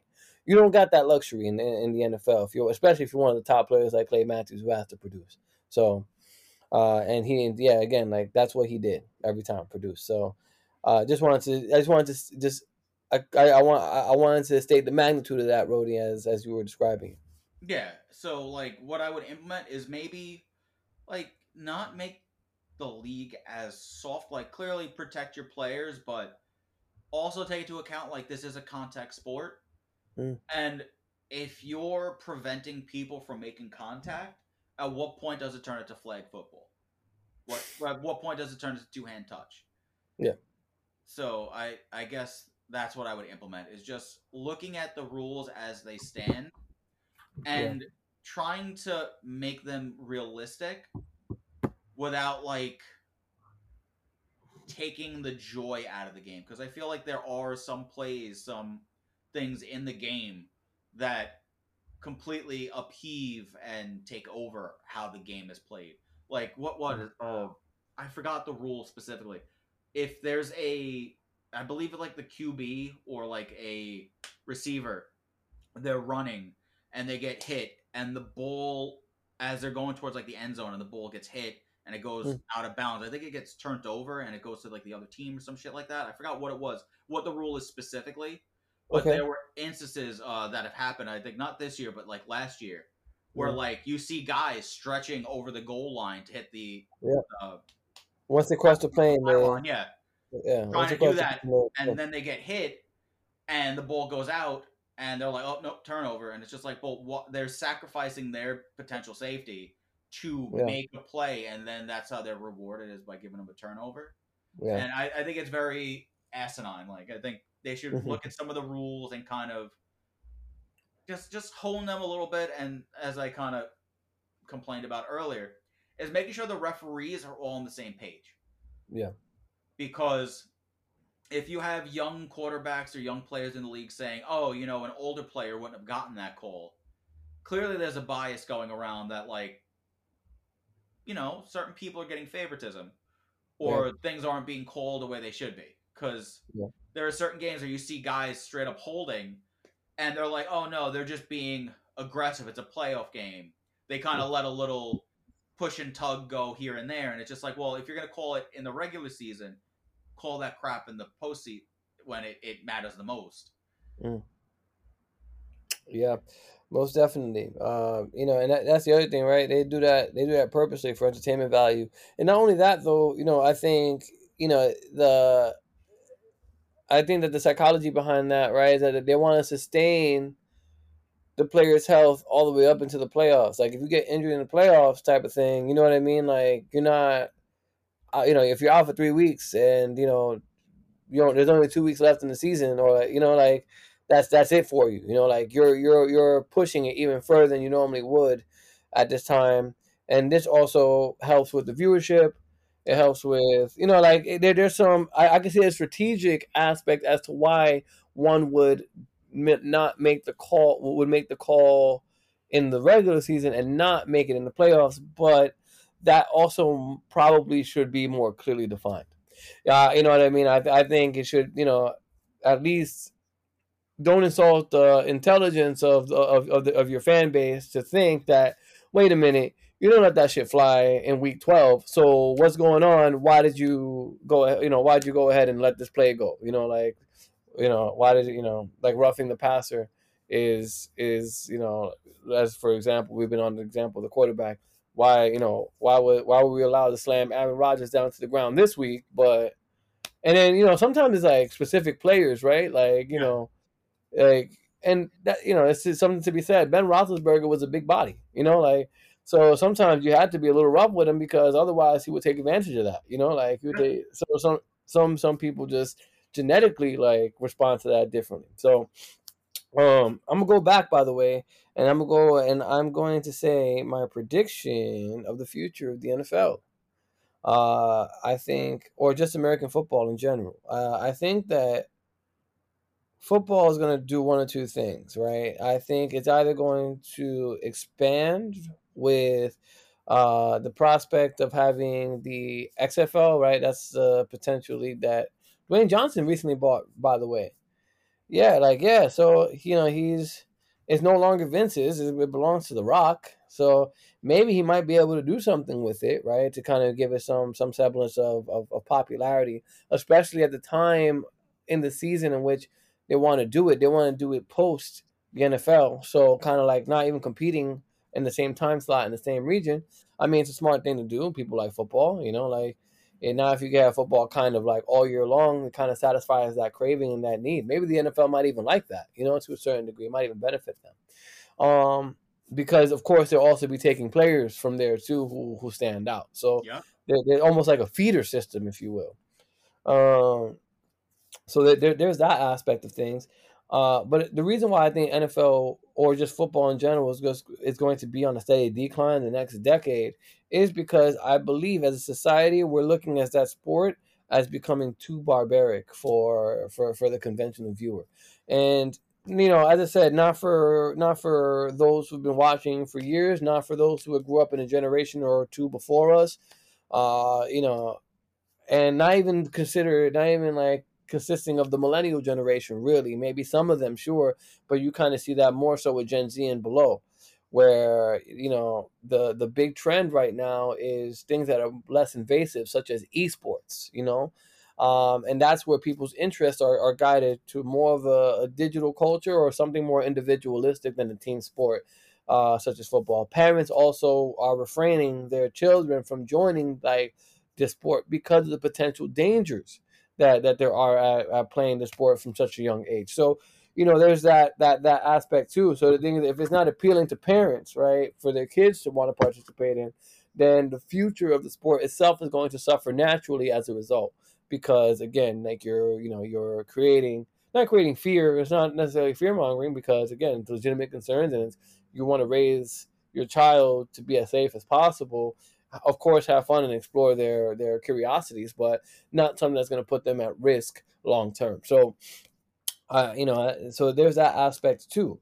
Um, so that's my prediction, I guess, in terms of like how football is going to be, you know, seen in another 10 or so years. But right now, if I had control of the NFL or any other football organization, I think one of the things that I would try to implement, right, and I think that they try to do this during the game, where they try to like give you players backstories to kind of make you more connected to the player, to the team, and to the product as a whole. I think that's cool. Obviously, every organization does it, right? Because the thing is, those details really matter and they suck you in. The announcers, believe it or not, are such a really important part of the production, and you don't really realize it until necessarily. I mean, you can watch it unless you're watching it in a bar, right? In an environment where you're watching with a lot of people, you're just watching the plays with the sound off. That's one thing. Sure, there's something to be said about that. But when you're watching it from home, like what makes you like Patrick Mahomes, right? It's the fact that they give you that background information on who he is and, like how he was raised by his dad, who was a professional athlete in his own right.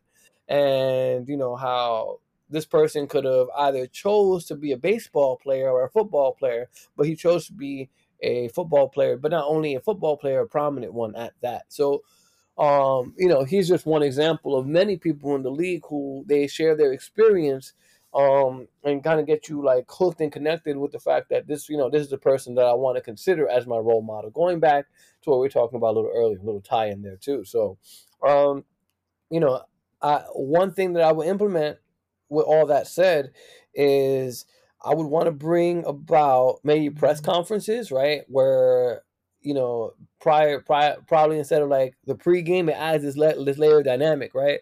Having, let's just say we'll take quarterbacks for now, right? But you could take any captain or any prominent player on the team, and you could have them sit across the panel from each other and kind of like talk up the game and talk up the team, how and maybe they can, because there's gonna be players that pop shit. There's gonna be players that are super humble, and it's like, oh, I've played. I've played the Miami Dolphins once this year before, and they did really really well. They did really well. They played awesome, and I'm looking forward to playing them again. I think we have the recipe for success this time. That type of thing, like having that dynamic in that aspect. You could also put it on the ESPN highlights. That's something that would be kind of cool, interesting, as that extra layer. Also, during on game day, you can go back to it, and if there's anything that's like really like key that this player said, like Drew Brees was like, "Yo, like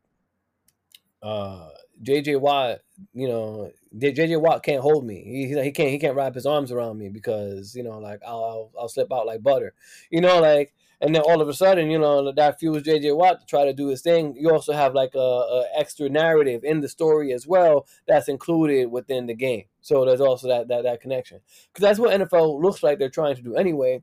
It's just to kind of push it a little further and develop that a little bit more to make it more purposeful. You Well, they know. usually do that in the post game. I feel like with pregame, that would actually be really cool and strategic on the coach's behalf more than Boom. I anything. think I agree. Because usually you figure coaches take a lot of things into account, like, oh, which players are active, who are inactive, what's the Yeah. weather like, what, like, do I have home field advantage, am I playing in another stadium? Like, they have all of these factors that they can account for. Now imagine a coach trying to implement trash talk and like diversions in the pregame. Hmm. So, for example, like you have for the Green Bay Packers, Dave Bakhtiari, one like all pro offensive lineman. He played the first time in 17 weeks against Detroit, right? Mm-hmm. They could have easily been like, yeah, Dave's been playing, he's still a little rusty, blah blah blah. Like they could have, if there was ever like a pregame discussion, they could have easily been like, oh, he's maybe not feeling well, he's not this and that. So then Mm-hmm. like they kind of take it for granted when they actually blitz or whatever, and then he comes in like a monster. So they could use like their words as like a strategic battle tactic too. But Yes. I feel like that would just be a little too extra. Like I don't know. I like usually they do their trash talking in the post game, like because they know Yeah. who they're Yeah. playing. They know who they're playing the following week, so they could easily do the same thing. If it just feels like extra talking. Yeah, it does, but you know what? It doesn't hurt. You know what I mean? Because if you do it during midweek, you do it on a Tuesday, let's just say, right? And you have the coaches. I think that's a great idea to refine. You refine my idea a bit, having the coaches be the mouthpieces, to be the people speaking on behalf of their teams. I think that may be even better. But having them a little, but that little face to face time before the game might also create that spark in a coach to be like, nah, I'm gonna whoop his ass. Like like so it might actually change the dynamics of the game and how it's played too. You know what I mean? Because now you're playing more with emotion. And when you bring that emotion out each week, then guess what? I mean, it can spell good things for viewership, not in than just like the energy around that franchise. And it would be kind of funny to be like, yo, like sitting down in a meeting with like, obviously Urban Meyer's fired now, but like, but like Urban Meyer, you suck ass. You know what I mean? Like, so if one of those coaches was like, like gonna, just like call him out in that moment, like you just kind of do shit like that. So So basically, it'd be kind turn of it into funny. the WWE, where it's just Hell like, yeah! I "Hey, mean, you that's just suck ass," and inevitable. then Urban Meyer's out of nowhere. Dun, dun, dun, dun, dun, dun, dun, dun. Oh, he's got a chair. Boom! Yeah, there you go. And then Urban Meyer, he rips off his shirt and it says XFL on it, and then he like like I joined the league. I joined the other league. I'm out this bitch. I didn't get fired. I quit. I'm Yeah. too big for college football and professional football. All right. All right, Rody. Sound off time. Any individual players or things that we haven't addressed? Only thing Anything? that I can think of, and I want to say it kind of goes in tandem with you discussing controversy of CTE. Mm. Antonio Brown, jeez, dude, like I I don't know if it's just eccentric, if it's that hit from like Burfict way back when he was a Steeler against the Bengals. Yep. I don't know what his deal is, but I hope something happens because that dude, he is a character. Like the way he just like derobed, and the funny thing is too. Earlier in the season, you and I we went to go see the Jets play the Eagles, and it was just a hot mess express. One of the other games that I actually wanted to get tickets for was Jets versus the Bucks, and I was like, nah, it's gonna be a blowout. Nothing cool is gonna happen. And look what happened. Like Yeah.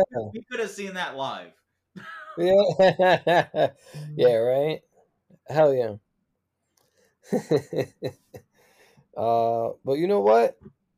The teams they work, like NFL is cool. Each week is different. There'll be a moment where they surprise you sometimes, and that's kind of interesting. I think that's what keeps it engaging and fun. Um, yeah, most of. Let's see.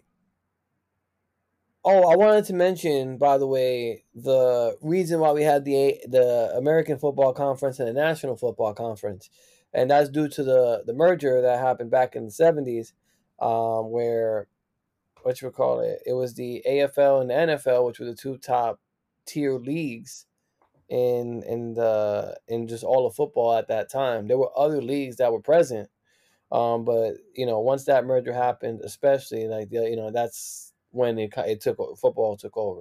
NFL was always was the oldest of them of the tandem.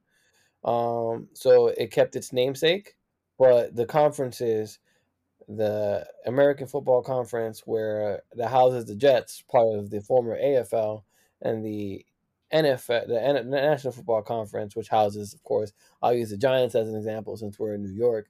You know, those teams are present in both. So that's kind of where that came from. Just in case anybody was a little confused, like the Baltimore Colts, they were from that AFL, as well. So before they became the Indianapolis Colts. So just a little bit of fun extra information there. Anybody seeking to be like, yo, uh, why do you have the AFC like in the NFC? Why do you break it up into those conferences? It's actually as a result of a merger. Let's see. Uh, Individual players, man. There's so many players that we can obviously talk about, right? I mean, we only scratch the surface of all the players that have you know touched the football field and had their hands on the pigskin. I think there's so many different players that we could talk about, and controversies. We only talked about controversies within the past decade. You know what I mean? Like we haven't talked about controversies from 20 plus years ago. Like, hey, I mean, we didn't even get a chance to talk about the whole O.J. Simpson trial, how that turned, and how that turned everything on its head. It was more. That was more than a game. They became so much, and it became like this whole big multi-layered issue that happened in life, but in our lifetime. But it's actually just you know, it won't be controversy. Will follow anything that we do. You know what I mean? In any sport, and you can find it. And I'm pretty sure it won't be the last because in life we always try to correct ourselves. But I think we covered a lot of that too. So I'm very excited to say though, like overall, I'm glad to have been, a football fan. I think when I think of football, it connects me to my uncle. And he was the one who introduced me to watching that sport particularly, and I feel very thankful at the fact that even though I'm a Jet fan, like I know that could be hard sometimes, but I think that's you know, this is such a nuanced sport, and when you get a chance to really dissect it and like go throughout the history of watching this particular thing on as long as we have, it's like we can make these like these assessments. It's not judgments really, because at the end of it all, right, you had mentioned this earlier that this is a way different league from when we were children to when we're watching it now, right? So yeah, who knows what the future of football will be, but do know this. Um, I'm glad at the relationships that it have forged, right? I mean, football is great from a fan's perspective because it allows you to connect with friends and other people, and like going to live games is a real great experience. Uh, you know, Memorable. Uh, whether I remember one of my favorite times when one of my first games when we are going when I went and we were walking down the tunnel, the tunnel that goes from the Meadowlands, from the parking lot to the Meadowlands, and all you heard was Jets, Jets, Jets, Jets, woo! And it was an echo inside, and it was like hundreds upon hundreds of fans doing this together. Like one person would start it, and then we all did it, and it was like this type of thing, and it carried over into the stadium. That energy was high. The vibrance was in the air. The excitement was there. But that's back when we had, you know, that's back when you have excitement around the team, right? Because if once the wheels fall off and things are deflated and things suck for a while, it can go really poorly very quickly.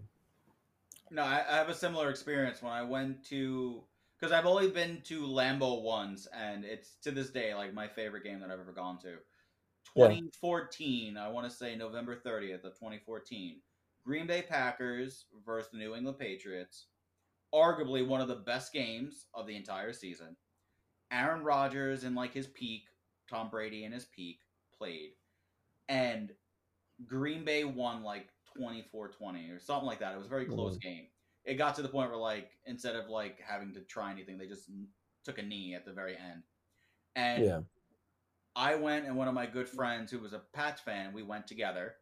Mm. And the like Lambeau Field, if it doesn't matter if you like or dislike the Packers, you should just go to that stadium regardless. It is just Yeah. chock full of history. It is remarkable. It just but what makes it even better are the fans because I've left I've left MetLife Stadium. I've left Giants games. I've left Jets games where people were absolute pieces of shit. Like I had somebody pour a beer on me during a Packers Giants game once, and I was like, "Man, Gotcha. Yeah. this is why I can't stand New York teams, or specifically the Giants, because Yeah. your fan base is atrocious." But I Good. remember leaving Lambeau Field as we were leaving to go to our car. Everybody screaming, "Go Pack, go! Go Pack, go!" It was electric. But what was even better was the people because Mm. they were going up to my friend who was a Patriots fan, shaking his hand and saying that was a great game, as if his ass was on the field making the plays himself. And it was so remarkable to see that, like, just the fans being like genuine. And Mm. I think that's what I like most about like going to games. It's just like sometimes you get to see the best of people and sometimes you get to see the worst of That's the people. worst of them. Yeah. And when you see the best of them, it's astounding. Mm. And in those instances, because I remember like the following year we went to Foxborough, we ended up seeing the Pats play Green Bay in New England. And similarly, like the fans, like there were some annoying ones, but like where we sat, the dude beside us was with his kid, the guy was shooting the breeze with us, like Mm. genuinely good people. And it really brings to light like they always say it in like the during the announcements and stuff like football is family, and it is Mm. because like you can make those connections and it really brings everything to light. Yeah. Most definitely. Rody, I actually have one final question for you before we sign off today, and I think that question is, if you had to recommend, uh, American football to a complete novice who's never seen the game before, one, would you, and two, what would you tell them about why they should be interested in this? I would suggest it, and then well, I would suggest it just because I'm biased. I like it because again, I used to go from baseball. Like baseball used to be my favorite sport, and then I got older Yeah. and I didn't have time for it, and Mm-hmm. then just football was there. But I would Mm-hmm. suggest it just because like it is very creative. Like there's nothing like watching a game that's been tight the whole four quarters, and Mm-hmm. then the exhilaration and the excitement of seeing like a kicker make it, or the opposing kicker muffing it horribly, pulling it left or right, and you losing your crap. Like I remember, oh, how many years ago was it? Green Bay versus Detroit. It was Aaron Rodgers' birthday, and Detroit was winning. It was like the last few seconds of the game. Aaron Rodgers threw a Hail Mary. And I remember it was a Sunday night football game. Rodgers threw a Hail Mary, and it was the Rodgers to Rodgers connection. It was the Miracle in Motown. And Richard Rodgers comes down with it. Green Bay wins. And I remember losing my shit. Yeah, I My remember that too. family It was like, woke up. They're like, "Why are you screaming?" And I'm like, 'cause the game Green was like I was over, Yeah, over, they're over. like, the hell, it's like 11 o'clock at night. Why are you Yep, screaming? I would think of your neighbors. And I was like, yep, did you not just see this play? They're like, no, we're like feasible people. We went to sleep a while ago. yeah. And all I remember was just like the sheer excitement of it was that Mm. usually these plays, hence why they're called Hail Marys, because like you're praying that it actually goes through. Yeah, there's very, very small likelihood that your play is going to be successful in a Hail Yeah. Mary. And They actually have a percentage, right? It's like a very, very low percentage, like point something. yeah, I don't look. I couldn't give you the numbers, but it was just remarkable to see. And even when it wasn't done by like Green Bay, because Rodgers is known for his Hail Marys, Yeah. Like I think he's got 3 or 4 notable under his belt. But like the Kyler Murray, the one I think it was last year, the Kyler Murray to D Hop against the Mm. Bills, where DeAndre Hopkins was in like triple coverage, and his ass still came down with the ball, and it was just so exhilarating to see, to witness like such remarkable athleticism. The catch in like 2015 by OBJ Mm. against Dallas, like there are just some things that you think to yourself like humans can't do, and then you see like a human do it, and you're like, holy crap, Yeah. this is what we're capable of. Yeah. And that's what I would suggest is just like I would show them a highlight reel of just like crazy ass plays and Mm. be like, the premise of the game is you have 4 tries to go 10 yards. And this is what most people do when they try to get those 10 yards. And then just show them all the crazy catches and just call it a day from there. Yeah. Exciting things happen more often in football than they do in golf. Oh, yeah. so choose choose wisely, my friends.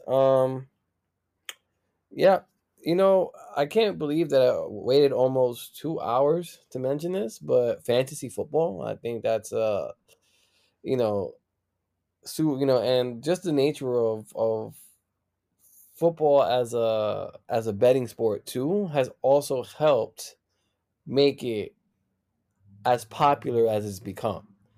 Those ancillary things that we don't think really matter, no, that they matter too. So like the Vegas betting odds, like the spreads in football, it's more winnable for people who are like like jumping into it. Like so that's something that that's something how the NFL makes a lot of its money based on its betting culture. A lot of uh,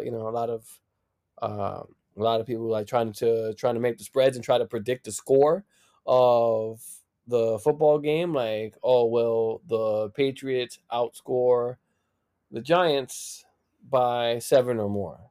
You know what I mean? Asking those like particular questions, and you know it could be very lucrative for some who build a business off of that and build a brand off of it.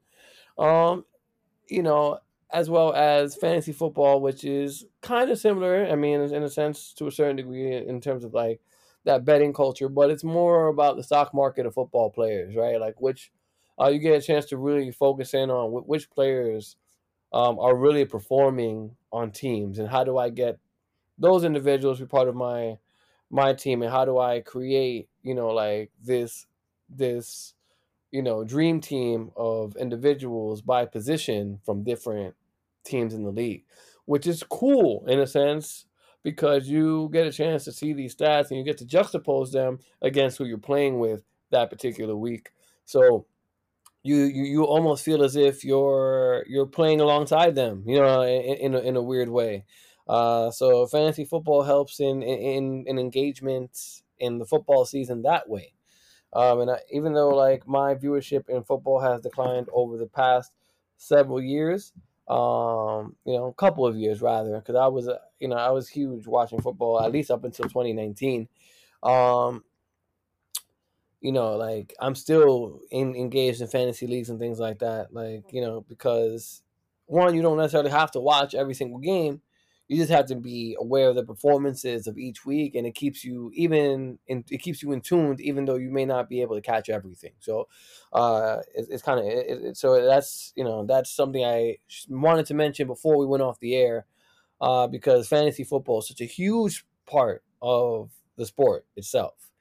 And yes, of course, the fantasy baseball, fantasy soccer, and all this other stuff, but it's not as easy to keep up with. And, it's way more high maintenance. Football is one time a week. You set your lineup, it's like, and then, you make minor adjustments here and there if people get injured, but you're not like on it, 24/7 as if you would be like watching if you're a fan of baseball, Yeah. let's say, or, basketball, where things are happening every day. So, oh, you know what, Rody? Let's finish off this way before we go with final thoughts, okay? Since you're a fan of the NFC, I'm going to go and I'm going to give you I'm going to run the gamut of AFC teams, okay? And just simply put, you tell me yay, yay, boo, or eh. All right, and then So I'll say a team, and you give me your opinion on them in that one word. That sounds fair. Okay, so yay is good, nay is bad, is in between. Gotcha. Yeah, yay, boo, or eh. All right, Okay. so I'll have you. So AFC, we'll do the AFC because we know you're probably going to say boo to most of the NFC teams that are not the Green Bay Well, Packers. no. There are several NFC teams like every season. Like I always have like my two favorite teams. So Packers for the NFC and Mm, the Jets for the AFC, despite them being the Jets. And then there's right. always like these one or two other teams that it doesn't matter the division. I just find very entertaining to watch for that season. So for like a while, I was always like a huge like Steelers fan, a huge Saints fan because I loved watching Big Ben and the Killer Bees. Like when they had that whole thing going on, Big Mm. Ben, Le'Veon Bell, Antonio Brown, like they were a killer combo. They were great. They were fun to watch. They were a killer team. Then you had Drew Brees and the Saints, like Alvin Kamara, Michael Thomas. Like they were even on defense, like Marshawn Lattimore. They were always so much fun to watch.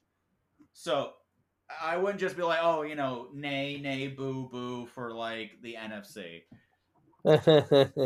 All right then. Then dealer's choice. All right, Roadster.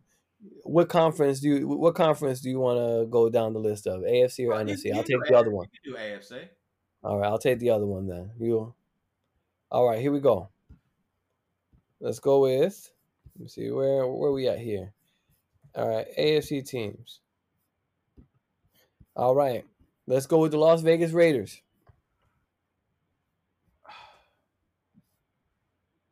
I would have said at the beginning of the season, yay. They're Mm. for me right now. After the whole controversy Gruden. with Gruden and with Henry Ruggs, I would say Yep. Like You Derek know. Carr needs a championship. Like not that he needs a championship. I want to see him be successful. I don't think this year he's going to be successful. Yeah. And I And it's feel funny. like after this season, he probably won't even be a Raider anymore. Yeah, and it's funny because the Gruden right now, I think, is actually attempting to file a lawsuit against the NFL as we speak. I mean, I don't know much of the details, but it's actually more about like Goodell and how the email situation was managed. Makes sense. Because the issues that were I mean the way it was framed with the homophobic and racist rhetoric that was used in the context of the emails. Some of that stuff was geared directly toward Roger Goodell himself. So there's a little bit. So I think that story is to be continued if we're gonna put a label on it. And I'm pretty sure we're probably gonna find out more and more as that story develops. Um, New England Patriots. Yay! You know what? I really like Mac Jones. I'm very happy that he's being successful. Of all the kids drafted in this past draft, the fact that he's having the most success makes the most sense because Mm. you got Trevor Lawrence, The who best got place in drafted the to the league. Jags, who number one pick, went to a Yeah. team that had nothing memorable about them. Zach Wilson, number two, again drafted to the Jets. They haven't really had anything memorable. I was saying to you earlier, all they really got is Crowder and Berrios. Mm. So he's riding the struggle bus. Justin Mm. Fields again, really like the kid, but the Bears are hit or miss. Mm. And we got Trey Lance and the Niners, who seem to have an identity crisis. Do they want to stick with Jimmy G? Do they not want to stick with Jimmy G? Like they're Yeah. I'm happy he's doing well. The Pats have been an established team, and they're gonna, I guess, keep staying that way until Belichick decides his contract with Satan's over. Indeed. Indeed. Kansas City Chiefs. KC, I'd say yay. Again, Definitely. Patty Mahomes puts on a show. He's always fun to watch. The kid is gonna be remarkable for the next 10 years. Uh, Travis Kelsey is a stud. The Yep. kid, he's got hands for days. Tyreek Hill is a monster. That kid is just crazy fast for no reason. Hence why he's the Yes, cheetah. it is. And I got love for Tyron Matthew. The kid's Mm. great on defense. I believe he Nice. was from LSU, and they always produce excellent footballers. So I say yay for them. Awesome. I'm gonna pre-boo this one, but of course you don't have to agree with me. Buffalo Bills. You know what? I like the Bills. I'd say Yeah. yay. I'm Yeah. so happy that Josh Allen, like, because This is emerging. that draft class was crazy because there were like 5 or 6 QBs drafted in that class. Everybody Mm, was blowing Baker Mayfield because he was the number one kid from OU. mm, Then there was Sam Darnold. They were like, he's going to bring life back to the Jets, and we saw mm, what happened. Then yeah. it was Josh Rosen for the Cardinals. Mister, he thought he could pull an Aaron Rodgers and be like, "Oh, there were 9 teams that made 9 mistakes before me," and the kid's Mm, been like bounced around to 5 different teams in a span of 4 years, and he hasn't done anything notable.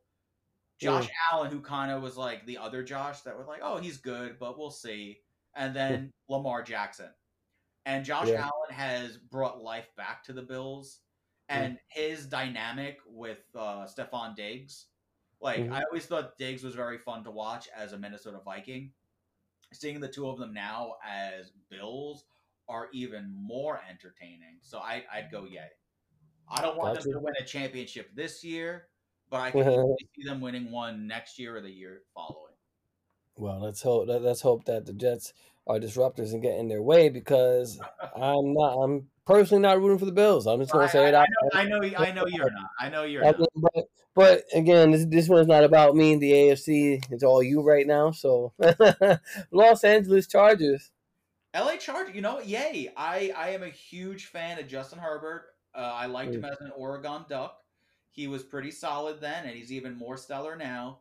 His connection with Keenan Allen is pretty spectacular, and Eckler too, their running back. They have a mm. nice tandem going. I'm a little upset they didn't make it to the playoffs this year. Actually, I wanted them to win over the Raiders. And Got you. if they just kept that fucking tie, they both would have been in the damn playoffs. But gotta go for blood. Yep, yep. Yeah. It's a cutthroat sport, not everybody can win, sadly. Tennessee Titans. Eh, Yeah, yeah. eh. I Like hear you on that. don't get me wrong. Like I'm happy Ryan Tannehill found a home because Hmm. he was playing like absolute trash in Miami. He's Yeah. done remarkably well, but even then, they have like wide receivers that I feel like don't get enough praise. Like you Mm. have what is it, AJ Brown or AJ Green? I always get the AJs confused. I want to say it's AJ Brown. Okay. They Yeah. got Brown, they got Julio Jones, they got like decent hands over there, but I feel like they don't stand out to me because it's always just Derrick Henry this, Derrick Henry that. Like Mm. Homeboy was on the he had the leagues rushing for like an entire month and a half, Mm. and he hadn't even played. Like he had been injured, and then Mm. Jonathan Taylor took over. And I feel Oh, like if Jonathan Taylor, huh? yeah, no, don't get me started. That's my dude. So much love for Jonathan Taylor. Uh, but yeah, if Derrick Henry ever like got traded or God forbid retired or got so hurt that he couldn't play anymore, nobody Yeah. would acknowledge the Titans existed. So I would say they're just they're there. Yeah. Indianapolis Colts. Colts. So I'm biased. Jonathan Taylor is my dude. I am a huge Yep. Wisconsin Badgers fan. I I see. have said from day one, I don't do fantasy, but I've told everybody that does, pick up Jonathan Taylor. The kid's going to be a beast. Nobody Yeah. did. They all picked up Derrick Henry. And then after Derrick Henry got injured, I texted every one of my friends and said, hey, who you should have picked up? Jonathan Taylor. Jonathan And what Taylor. happened? JT killed it. Now, how do I Yeah. feel about the Colts? I think Yeah. they're. Honest to God, I want Jonathan Taylor to go to a better team. Like not even a better team. Let me rephrase that. I want them to get a better quarterback. They haven't been yay since the time of Peyton Manning. I want Sorry, Andrew them Luck. to get a No, better. No, honestly, Luck wasn't that bad. He wasn't the greatest. He wasn't the no, worst. Luck wasn't that bad, but at the same time, like you know, Luck should have sat out that first year to give way to Peyton Manning and one of his what could have been his final season. Especially when you saw him light it up the way he did on the Denver Broncos, I think he might have been able to win one on the Colts. I'd But say they're like an egg, playoff series, and so that's because I genuinely like. I think Jonathan Taylor is going to be an absolute monster in this league, and Yeah, if and when he gets like a good quarterback, yeah, is when that's going to happen. absolutely. I have no faith, no love for Carson Wentz. No love for Carson Wentz. No, Okay, all right. I mean, I have respect for Carson Wentz, but I can see why you say that. my dude Um, played 8 minutes in an NFL playoff and then somehow still got a ring. And you can say, well, he got them towards the playoffs, but yes, he brought them to the playoffs. what did you do in the playoffs? Playoffs is where it matters. Do you think he would have survived as the number one playing I in? listen. I think it was an impressive feat that Nick Foles came off the bench and was able to win a championship with absolutely no expectations on his ass at all. And then Like look at this guy ain't taking you to the Super Bowl, let alone winning it for you. And then all of a sudden, it's like, yo, it's actually a redemption story for this guy because Nick Foles at one point was the guy. and look You at know, Nick now though. Like he's been bounced around, like he's been passed around more than a joint. And what has he done? He's left people high and dry. Like he's like third string on the Bears. I believe he's still a Bear. Yeah, third string bro. Can I? to the Let's Red say something Rocket to Andy real, Dalton. real funny, real funny. Just like when you look at this in perspective, you have, you know, what you call it when you have Fitzpatrick, right? Ryan Fitzpatrick, who is a more storied quarterback, journeyman quarterback than Nick Foles is. Like just, game for game per capita, I'm pretty sure, this dude Fitzpatrick won more games. You know what I mean? But Nick Foles still boasts holding a ring. You know what I mean for a franchise. Come on, dog. Like you can talk all the shit you want. You know what I mean? But he's like, I'm pretty sure he's like, you know what? All things considered, not so bad. But yeah, you're right. I mean, perform now. You know what I mean? If you can, if he has it in him, like. So next team, Cincinnati Bengals. Yay, I'm really feeling the Bengals. Like Joe Burrow's confidence, even as a Mm. sophomore, like he had a rough start as a freshman in the league as a rookie. His sophomore year, he's been playing incredibly. Everything's just falling into place. The fact that he got Jamar Chase, like they have Higgins, they got Boyd, they got Mixon in the back. Like they've just been playing remarkably. I don't think they're gonna make it this year. Mm. I feel like they're going to get outplayed. Not this game, but the following game. Mm. They're going to get outplayed, but give this kid 5 years, all you're going to be hearing about is Joe Burrow. Nice, nice. All right, Baltimore Ravens.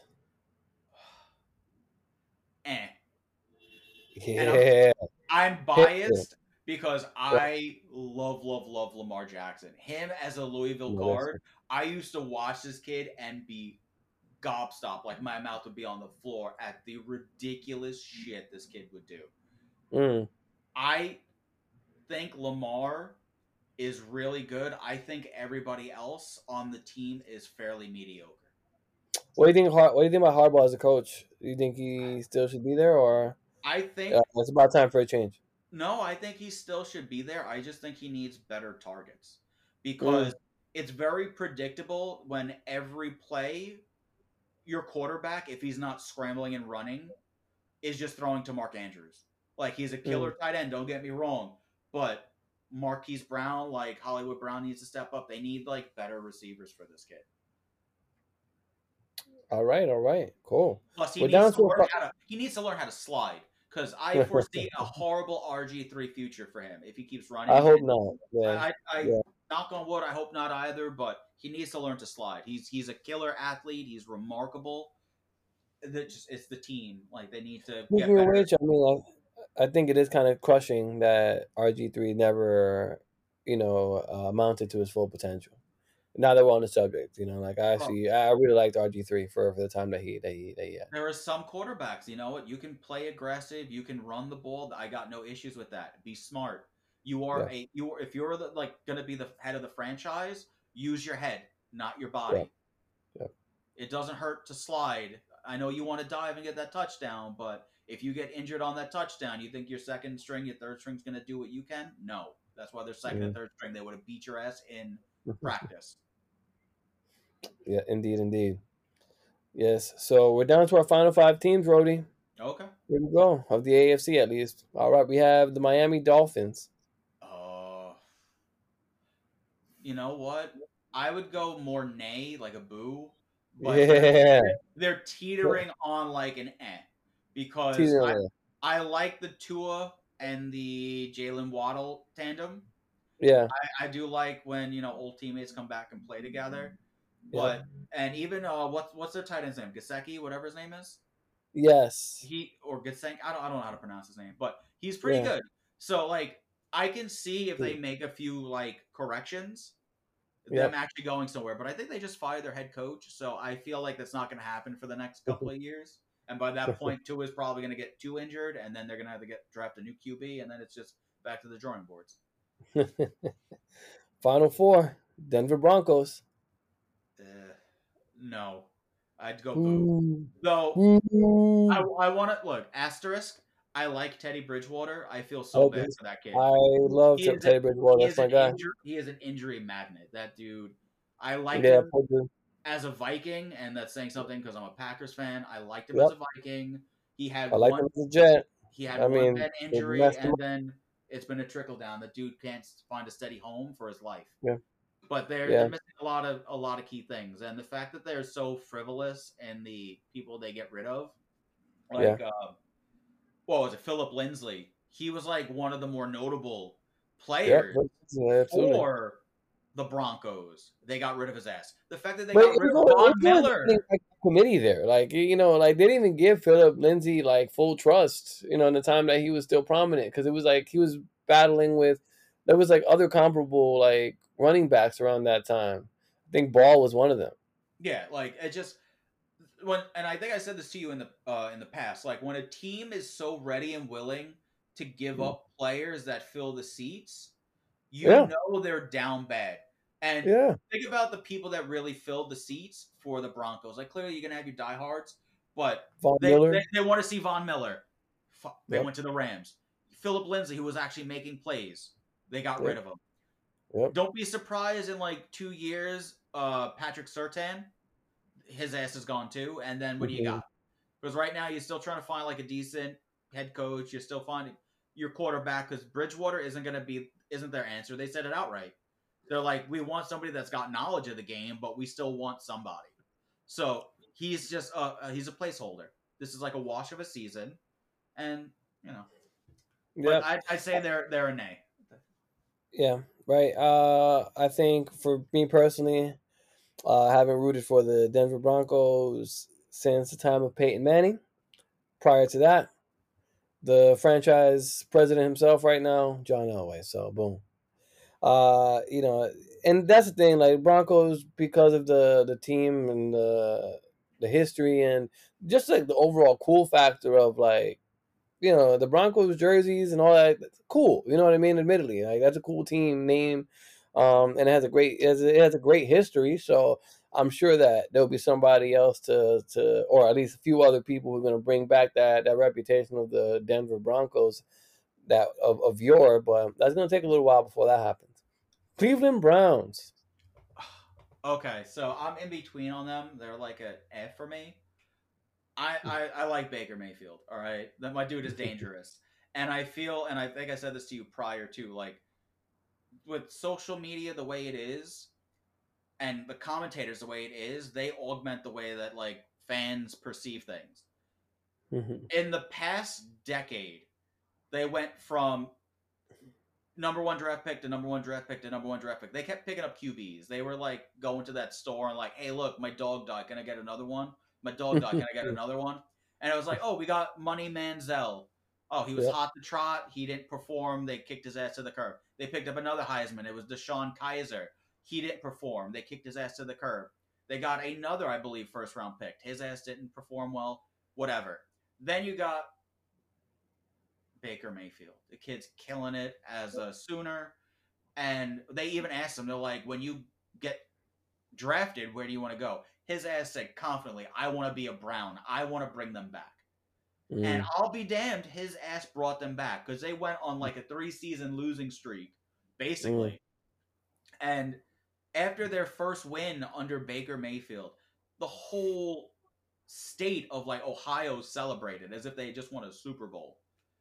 He brought life back to Ohio. He brought life back to Cleveland. And he did so relatively well with the pieces he was given.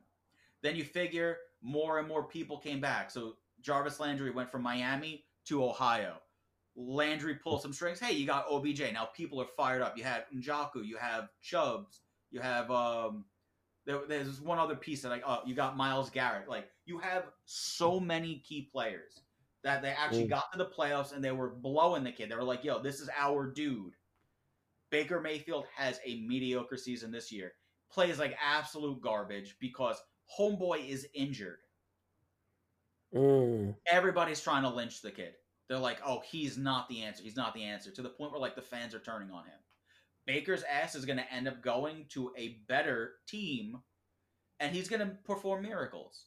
And that's why they get an F for me because they have potential to be great, but I think right now they're very close-minded in their thoughts and they're like, let's get rid of him instead of just saying, look, the kid's banged up, let's give him more time. Like he does make crappy plays, don't get me wrong. Like he could be smarter in his playmaking, Yep. but I don't think he's as bad as everybody sets him out to be. Yep. All right, we're gonna get to it. We're getting to the last couple. The Jacksonville Jaguars. Nay, they are garbage. They are hot garbage. Damn. Any Yeah. any team, and I think I said this with the Broncos.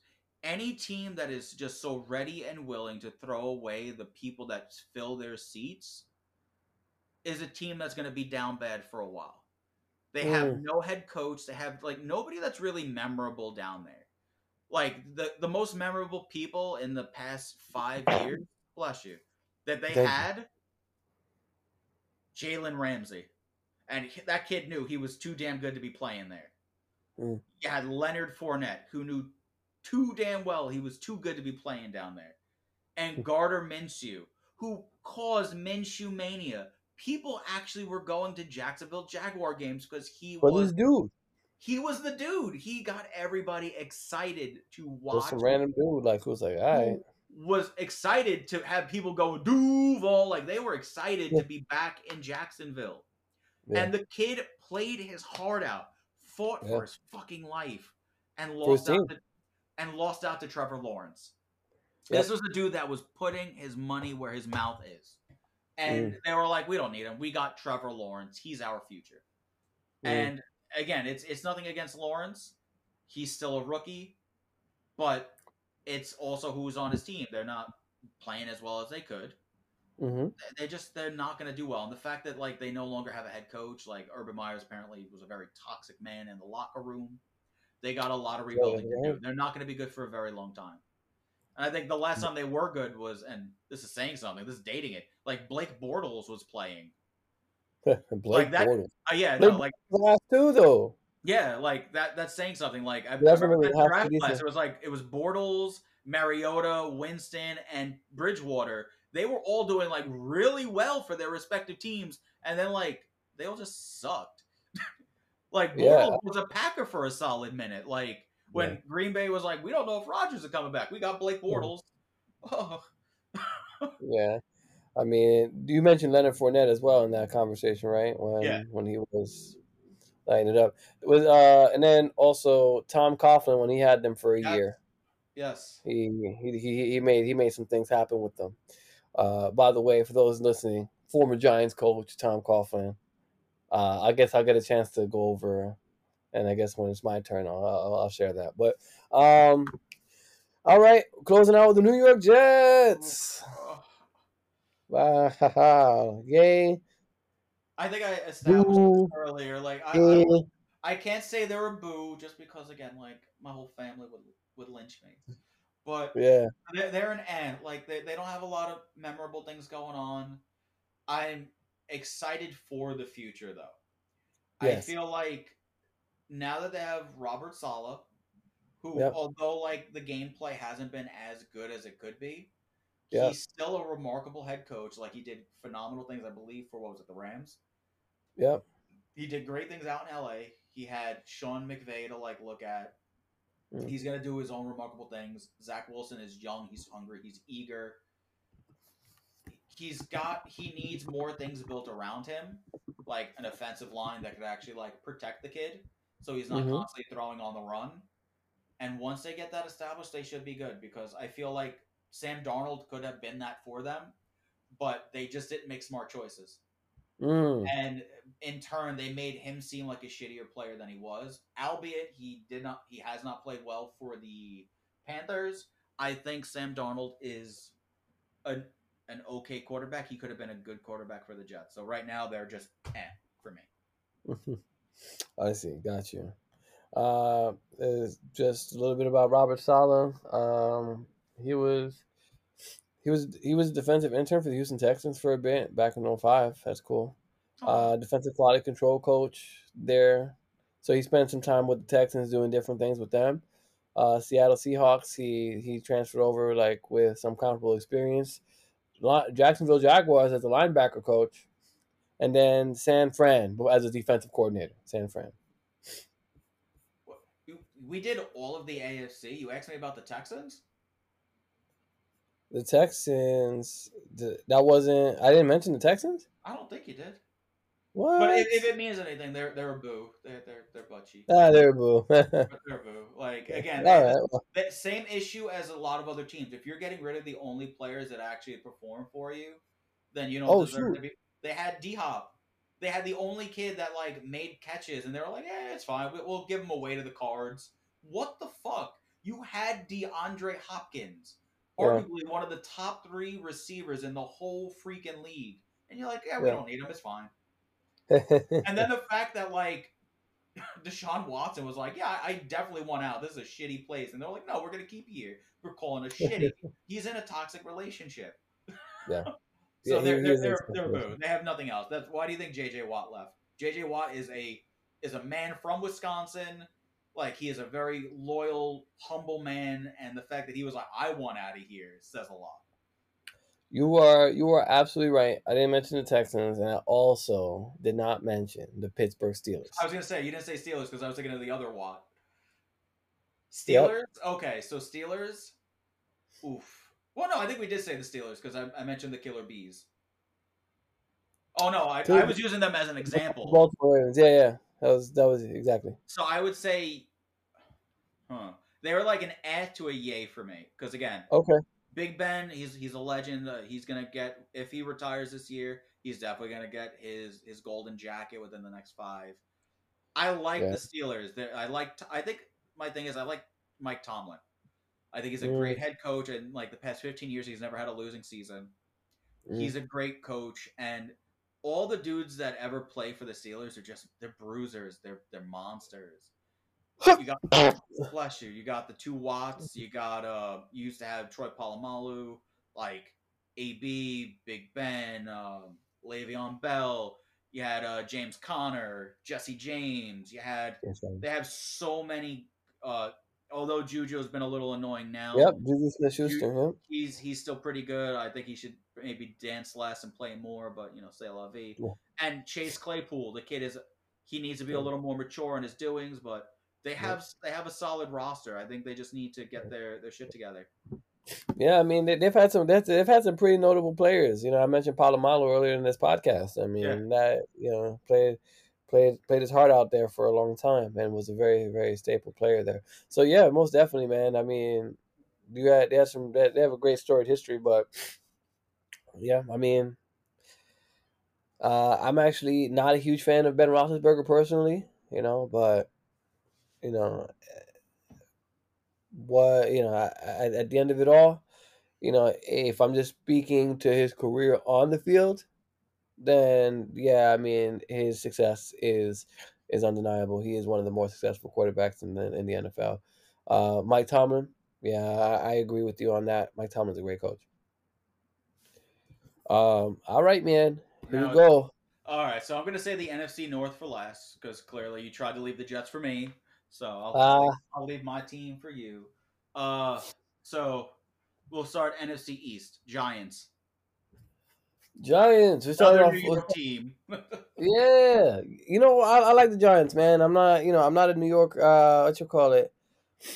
I know that they're in terms of to a boo in terms of like their performance. They have a 4-12 record, just same as or 4-13 record, same as the Jets. I think, if I'm not mistaken.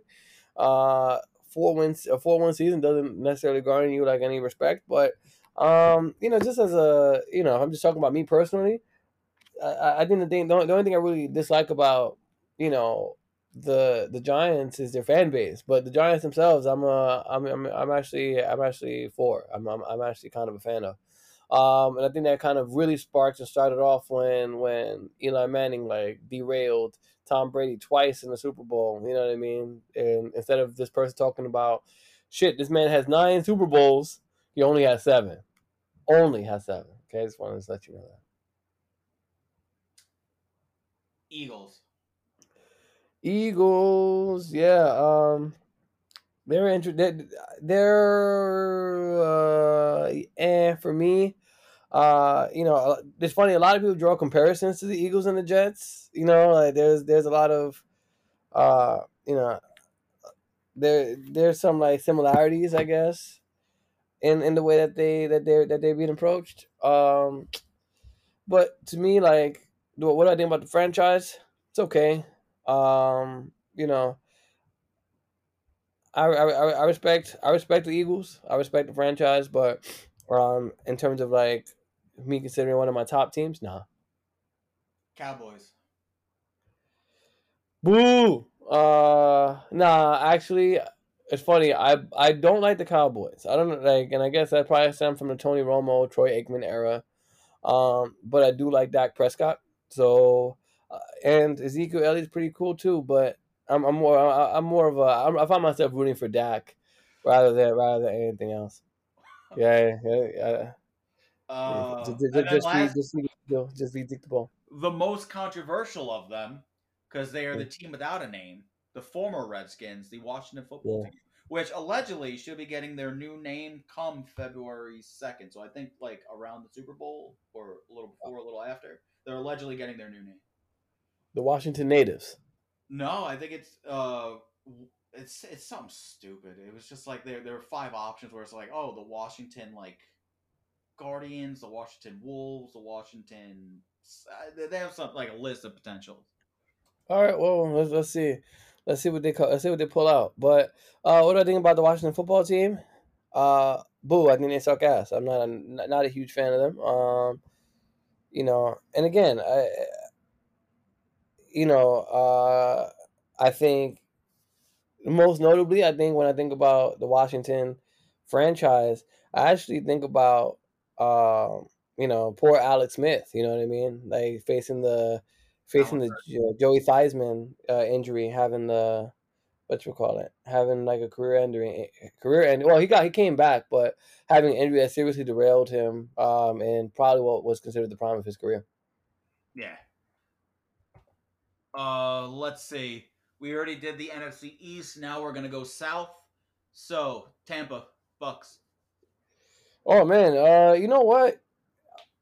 I hated Tom Brady all the way up until he became a Tampa Bay Buccaneer. There's something about him. I have nothing but respect for him. I think he shut me up as a fan when he it's like I'm going to go to a different team and I'm going to show you that I don't need my former coach to be considered one of the best players in the entire world. It's not a matter of is Bill Belichick better than me or if I'm better than Bill Belichick. No, I'm Tom Brady and I've established my own legacy. So, and now he has one extra championship than Bill Belichick and that has to fucking eat him inside. So, I'm with that. Saints. Who that? Um, so Saints. That's a legitimate question now that they barely have a quarterback. So Now they've been have quarterback. Yeah. Drew Brees. I like Drew Brees as a player. But I never found myself rooting for the Saints really. So I'll give him a solid eh. I wasn't really cheery on them. But as I said, I think I respect the franchise. I respect the city of New Orleans. Just like I kind of put that in the same category as I do Eagles. I respect the city of Philadelphia, and I respect the fandom of those teams. But me personally, nah. Okay. Eh. Panthers. Panthers, all right, cool. I mean, I liked Panthers best when Killer Cam was at the top of his game. Yeah, the number one repping the Superman gesture was super dope back in the day. And I also liked Christian McCaffrey, man. I think he was cool too. So, um, you know, right now, solid. I don't know if they're gonna build back to prominence as they once were, and not anytime soon, at least. But yeah, I'd say they were barely prominent, but I'm biased. yeah, yeah. Falcons. We forgot the Boo! Kirk. They forgot they Boo! I were a can't football stand the team. Falcons. I just can't stand them. Like, ew. I'm sorry, Matty Ice, but not Matty my Ice not is my. pretty lukewarm at this point. They need to Yeah, he's draft. melting, melting. They need to draft a new QB. They need something. That kid's been lukewarm. Yeah, not only that, I think they never recovered, man. They went to the Super Bowl once. They had this huge lead that was supposed to be insurmountable for the New England Patriots back when Tom Brady was at the helm, and they got exposed out there in the second half. So, mentally, how do you recover from that? It's a very very hard thing to do to go back to the Super Bowl. So you're only good. You're only as good as your last game in this sport, and that's the sad part. But you know, that's how the players live their lives. And as a matter of fact, if I'm being completely truthful, I was never truly a fan of the Falcons to begin with. I had respect for Julio in his heyday, but everything else Yeah, was respect for Julio Hated for sure, definitely. okay. So now we're in the West. Seahawks. Hey, hey, yay! I'm gonna go yay for the Seahawks. I like Russell Wilson and what he's done with the team. Pete Carroll. I mean, I don't love them all the time. You know what I mean? I'm sometimes they could be a bit annoying, but um, I just agree with the fact that like this team consistently, like, they're always competitive. They're going to bring it every year, no matter what the situation is. They're always out there fighting to try to be the best team that they can be. Whether they end up upper middle of the pack at the very worst. So you can't really argue with their results. They're bottom of the pack this year. Yeah, yeah, yeah. This is a little different. Yeah. But yeah, as I said, I mean, not everybody can have a stellar year. I think they'll bounce back though. I don't know. I feel like Russell's going to New York. That's my gut feeling. He's going to be a Giant. He's going blue. I mean, the other shade of I blue. feel like he's going to be a Royal Giant. blue. If I had to guess, I don't think they have a lot of trust left in Danny Jones. Danny Dimes has not been paying off. Saquon Yeah, Barkley has been injured too much, and I feel like yeah. then that's not their answer. They're going to try to put a reputable QB in behind that line because their O line is garbage. At least Russell knows how to run and actually like perform under pressure. But I that's mean, just me. yeah, no, I hear you on that, but like Wilson is, he's also has his own health spot that he's considering himself. You know what I mean? Like, he doesn't want to be in a shitty O line having to create and extend plays every play for this team. Like, he's gonna hopefully his presence will bring a stronger offensive line, But yeah, I mean, I don't know if that would be the best decision for him in his career if he decides to go down that path. I think he should stay a Seahawk. But again, I, loyalty works in both ways. They got to treat him if right too. if they trade enough things, fuck it. The Seahawks may not be loyal to him. That might be a big Exactly. factor too. Both Uh, ways. That's right. Yep. Niners. Niners. What's crazy? I actually do like Jimmy Garoppolo. I had high expectations, high hopes for him. I know he's looking, mighty average around now, but I think right now, like, you know 49ers, I never, my own biases, never truly loved the franchise anyway. Um, you know, I never found myself like rooting for them. So the only time I really found myself like, oh, I'm supporting this team is under the guidance of Garoppolo. And as I said, right now, I think that's kind of waning. Okay. So now the only two left, which are actually in the playoffs right now, which are probably going to be one of the two good games that we're going to see this super wild card weekend. All right. Are Cardinals. Boo. Not a fan. Really?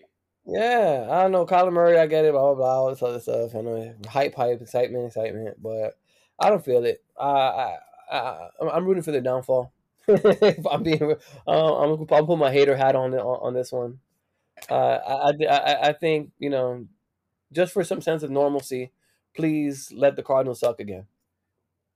Quite Eh, eh, frankly, eh, after their loss to the Packers, they've been rooting for their own downfall. They've been eh. on a very rough losing streak. Like Good. All's right they with the went world from again. like the 1 seed to the 4 seed. It was very hard to see. Yeah, yeah. All's right with the world again. That's more like it. That's the Cardinals that I know. Now, last we have the Rams. Rams. You know, I really liked the Rams. In the time. I mean, I like Cooper Cup. I think he's freaking disgusting, beast, monster, best receiver in the game. At this very moment. Uh, I Summer, know both say. Devontae Adams just cringed at you. Uh, um, yeah, but I like Cooper Cup. What you call it? At one point, I wished Todd Gurley would have had a longer run than he actually did. Yeah, he had a great season, but then kind of like fall like again, injuries, like pressure, all that stuff gets to you, fame even. Um, and Jared Goff was the quarterback at one time, no longer there. So, I think you know, kind of. I'm gonna go with a solid right. About I'll lean toward the A for them because I still think that they're making things happen, but I think for me like my interest in that team is dropping.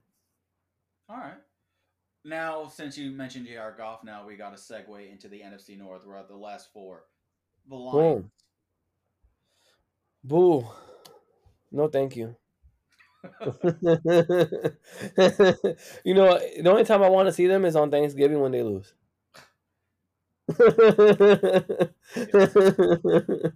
Oh, look, I'm biased. There are two players on the Lions that I actually genuinely like. Jamal Williams, I wish he was still a Packer. That kid Yeah, has so much heart and so much integrity. I want him back. And yeah. Amon Ra, St. Brown. He's the brother of Equanimous St. Brown, and he's such a killer rookie. The kid's got such great hands. Mm. So next up, the Bears. The Bears. Yep.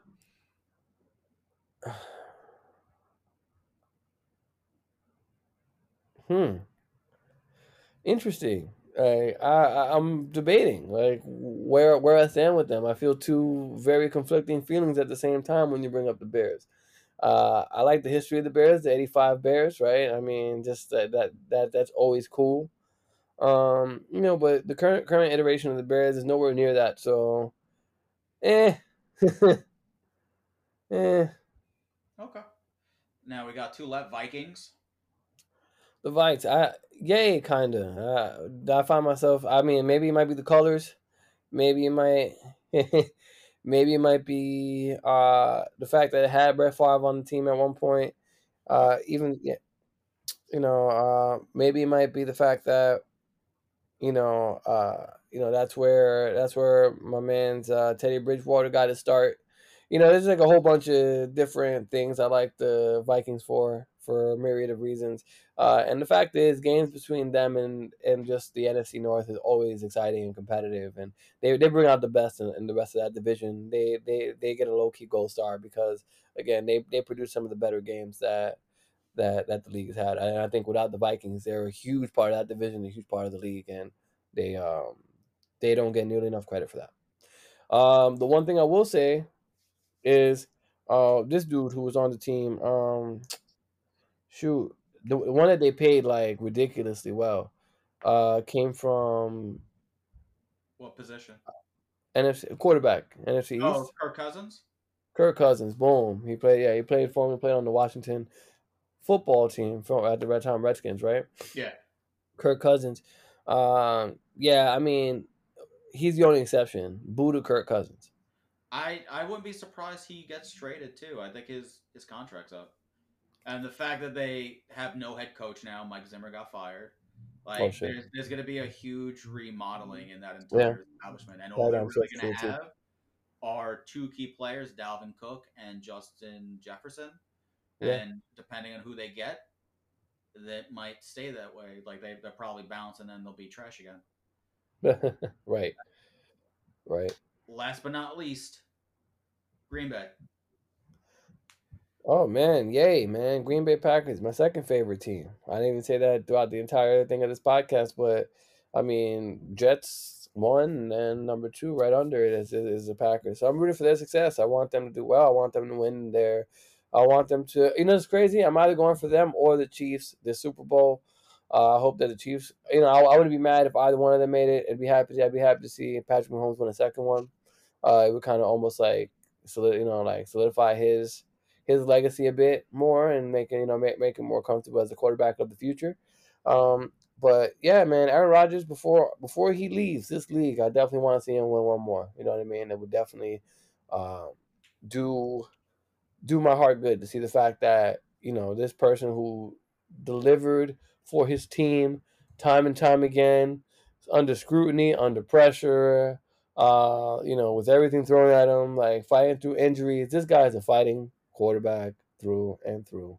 And yeah, I mean, whatever you want to say about him off the field, go ahead. But when it comes to Aaron Rodgers, the quarterback for the NFL, the quarterback for the Green Bay Packers, man, I think he's definitely one of the best to ever put on a helmet. I mean, what you call it? May not have as much championships as a Tom Brady, but definitely needs to be acknowledged as one of the goats. I agree, 100%. Most definitely, most def. Rhodes, do you have any final thoughts for our listeners? No, other than go pack go. My final thought, and I think we should have opened up with this one. Maybe we can do a little bit of re-editing here. Rest in peace, John Madden. Yeah, Man, uh, such one of the reasons why we even did this episode in the first place. His legacy to the game has been, his fingerprint is ever present. Thank him for his coaching mind, his dynamic announcing that like you've really felt and engaged in the fact that he was the football guru. Like you respected John Madden, and obviously like the video games that bear his name. There's so many things that John Madden has done for football. And I think he should be pleased with his work, and I hope that um, you know when we remember John Madden, we remember just the sheer impact that he made on the entire NFL. absolutely. I concur. Yeah. Other than that, though, thank you, Rody. We definitely talked all things football today. I feel that we covered a lot. One of the things that we didn't want to do was like try to cover everything, but it's almost impossible not to, right? Yep. Yeah, and the thing is, we were here for almost 3 hours and we only barely scratched the surface. That's the crazy part. And we primarily just talked about this season. If we go back in time, woof.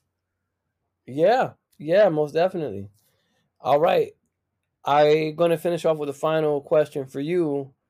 Predictors of this year's Super Bowl. Who do you think's taking it? Who do you think's entering first, and who do you think is taking it at the end? Who do I think is entering? Green Bay, Yep. Chiefs. Yep. And winning, I'm going to go with Green Bay. Boom. Man, do you count out the Tampa Bay Buccaneers one more year? Do you do it, right? I don't know. But I will say that my expectation, I think I agree with you, Packers, Chiefs, and for me it's a coin toss. I think just for the sake of this podcast and kind of give you a counterpoint, I'm gonna say Chiefs. Why the hell not, right? So yeah, I mean, but would I be mad if either or won? No, I'd be excited to see them both enter and hope for the most competitive game possible. Because I think seeing a Super Bowl like that, who would really win that game? The The fans. fans. Yep. Oh man. So we're not good at saying goodbye, so we won't. We'll just say, till next time. My name is Jay Rando, I'm Rody. and we have unpacked this to the point where, you know what? We left a mess outside the box, not cleaning it up. Have a good one listening, everybody. Thank you for your time today. Until next time, take care.